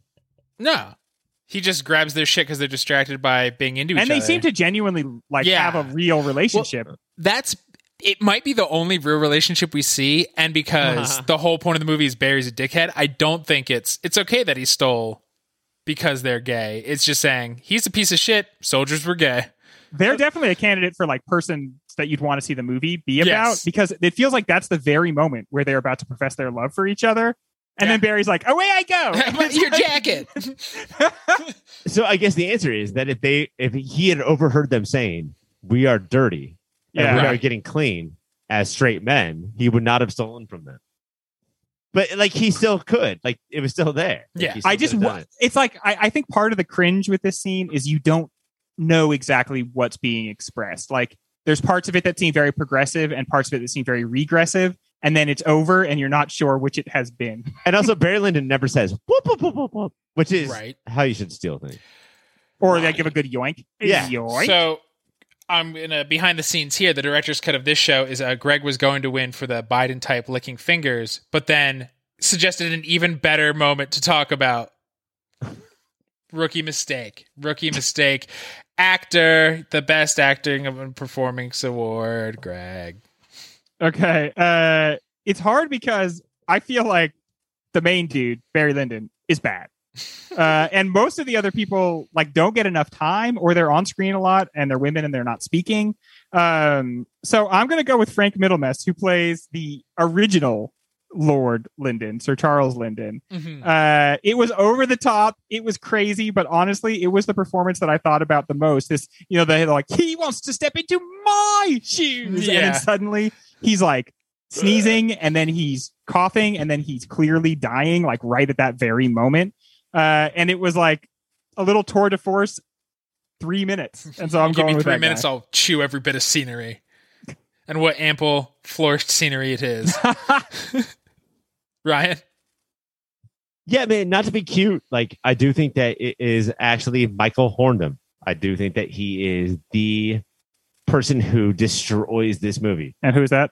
That is the narrator. Like, that is the person who really sort of structures the movie and lets you know exactly what you're supposed to be thinking at every single point. I think I didn't consider that guy because he's just a voice and not a face. Yeah, that's still an actor, Greg. That's still. I know that's the real guy telling us this story. And also, like for the Moodies at the end of this year, like I think that he could win Best Supporting Actor. Yeah, like I think that he was that good. It's going to Ryan. There it is. Directors can't argue with that, Mike. Good call. When you're right, you're right. I'm not giving you a point for that, Greg. Director's signature. You know what? Good idea. Well, maybe that. Gotta nip that in the bud. Director's signature moment, Ryan. So there's a lot, right? Because this is Kubrick, but I have to. I think that I have to go with when the movie is bump, classic music is going, that the camera is all on rails. But when it's like, oh, what are men going to be, men? And he takes the camera off the rails, it just goes full steady cam, marching or fist fighting, middle of it. And so I think the first time I noticed it was a part in the war where it's just like he's just like a 3 foot tall person just like walking in with the soldiers, and it's on Steadicam and it is chaos.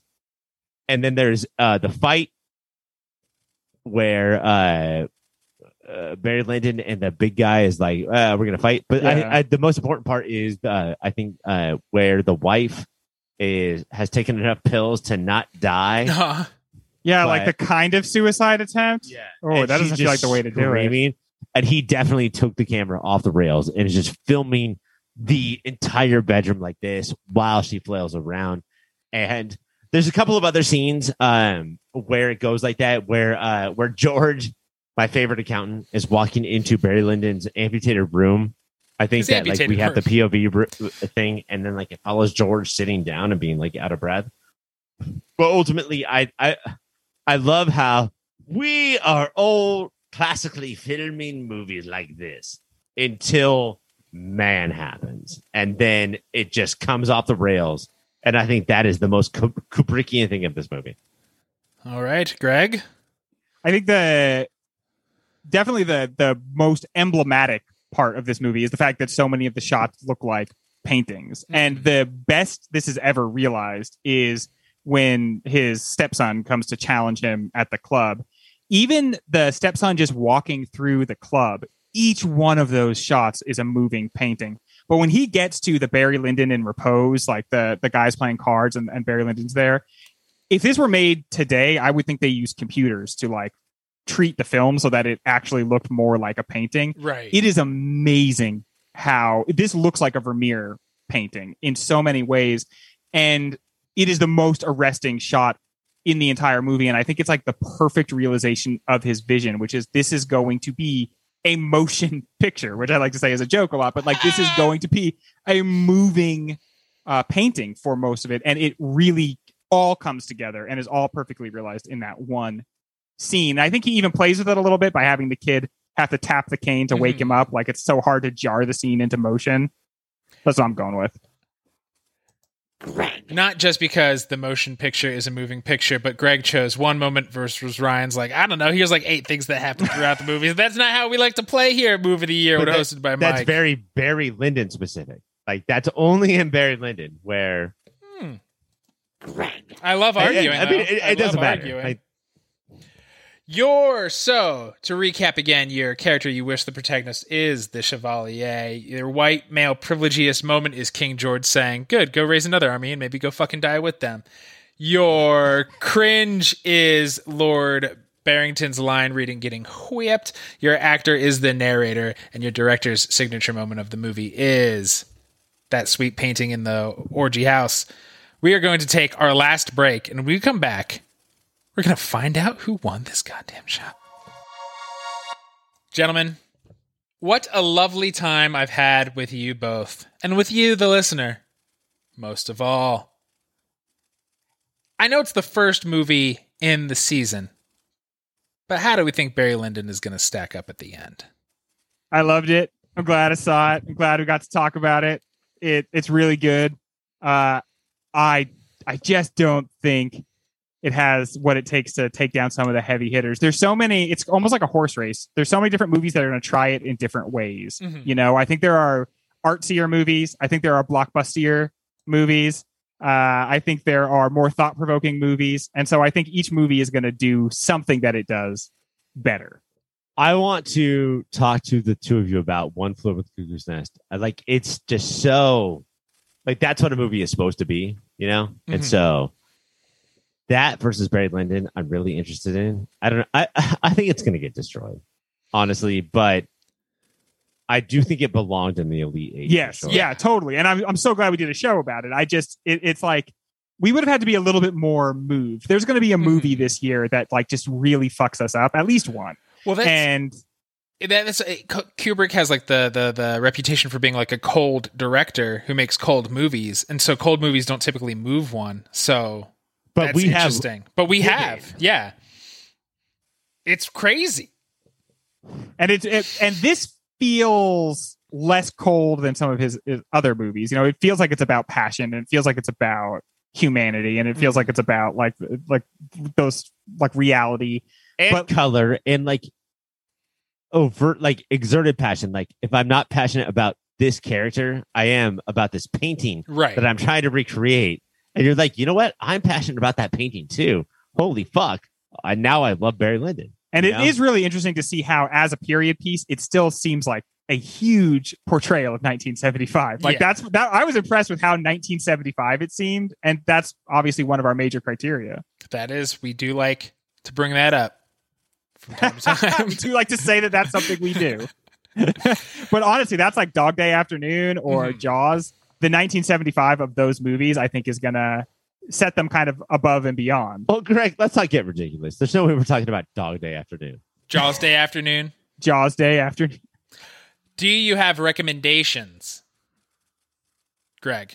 I do have recommendations. Yeah. So I really like this movie, but it reminded me of how when we do period pieces now, I feel like there's been a modern trend to remember that the people don't actually speak like they're in novels. And I'm not saying this is a slight against Barry Lyndon because the lines were awesome.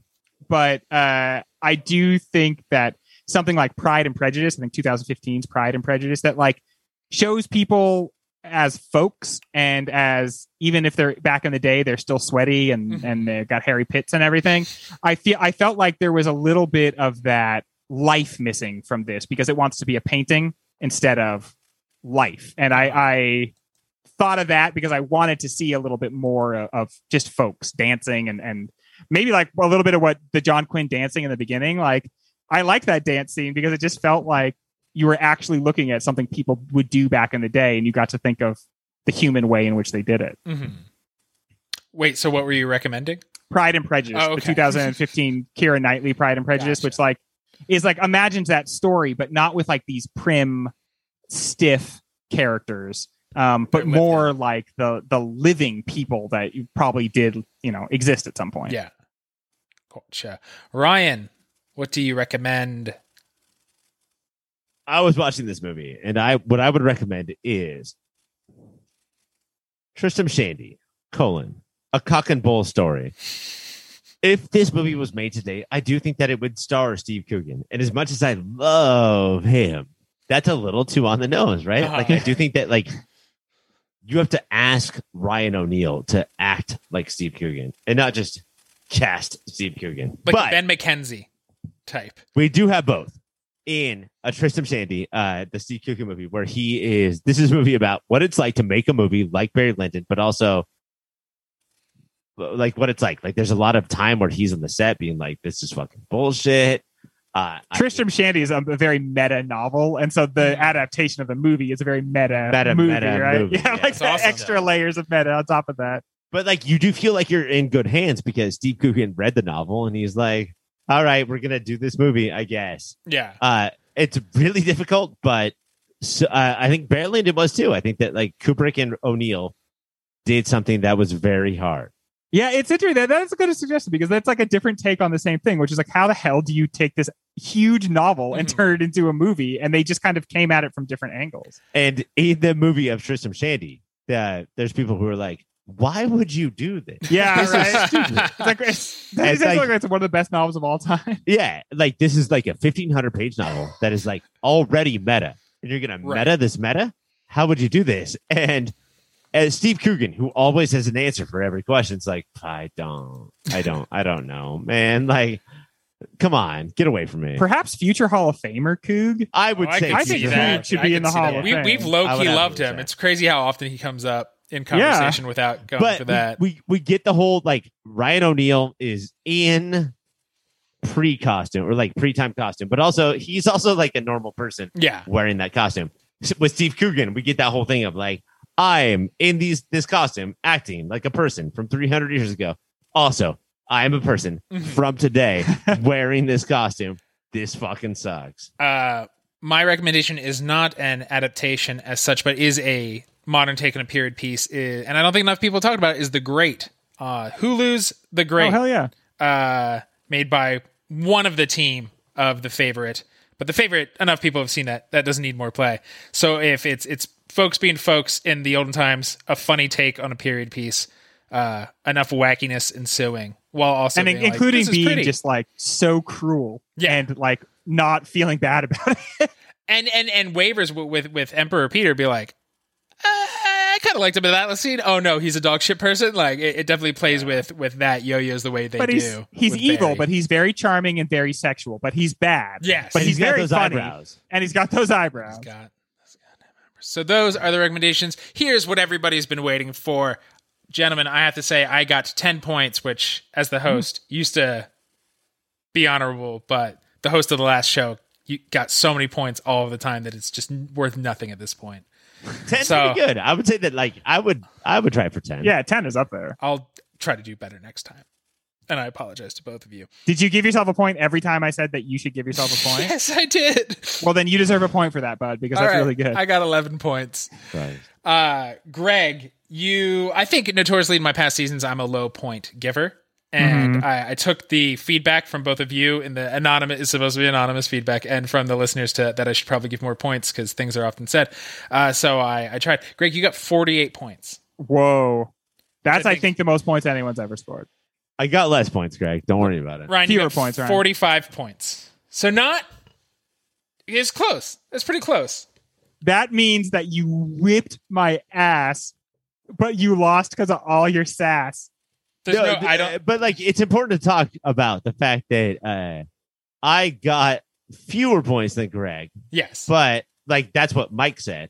But what Greg said was that it's actually less, not fewer. And so I got both of that shit. I got fucking stupid in stereo. So that was fucking awesome. And that's why, based on just these two reactions, that's why I want to hang out with Greg for the next week and not Ryan. Next week, we are doing the aforementioned Dog Day Afternoon. Until then, keep watching those movies.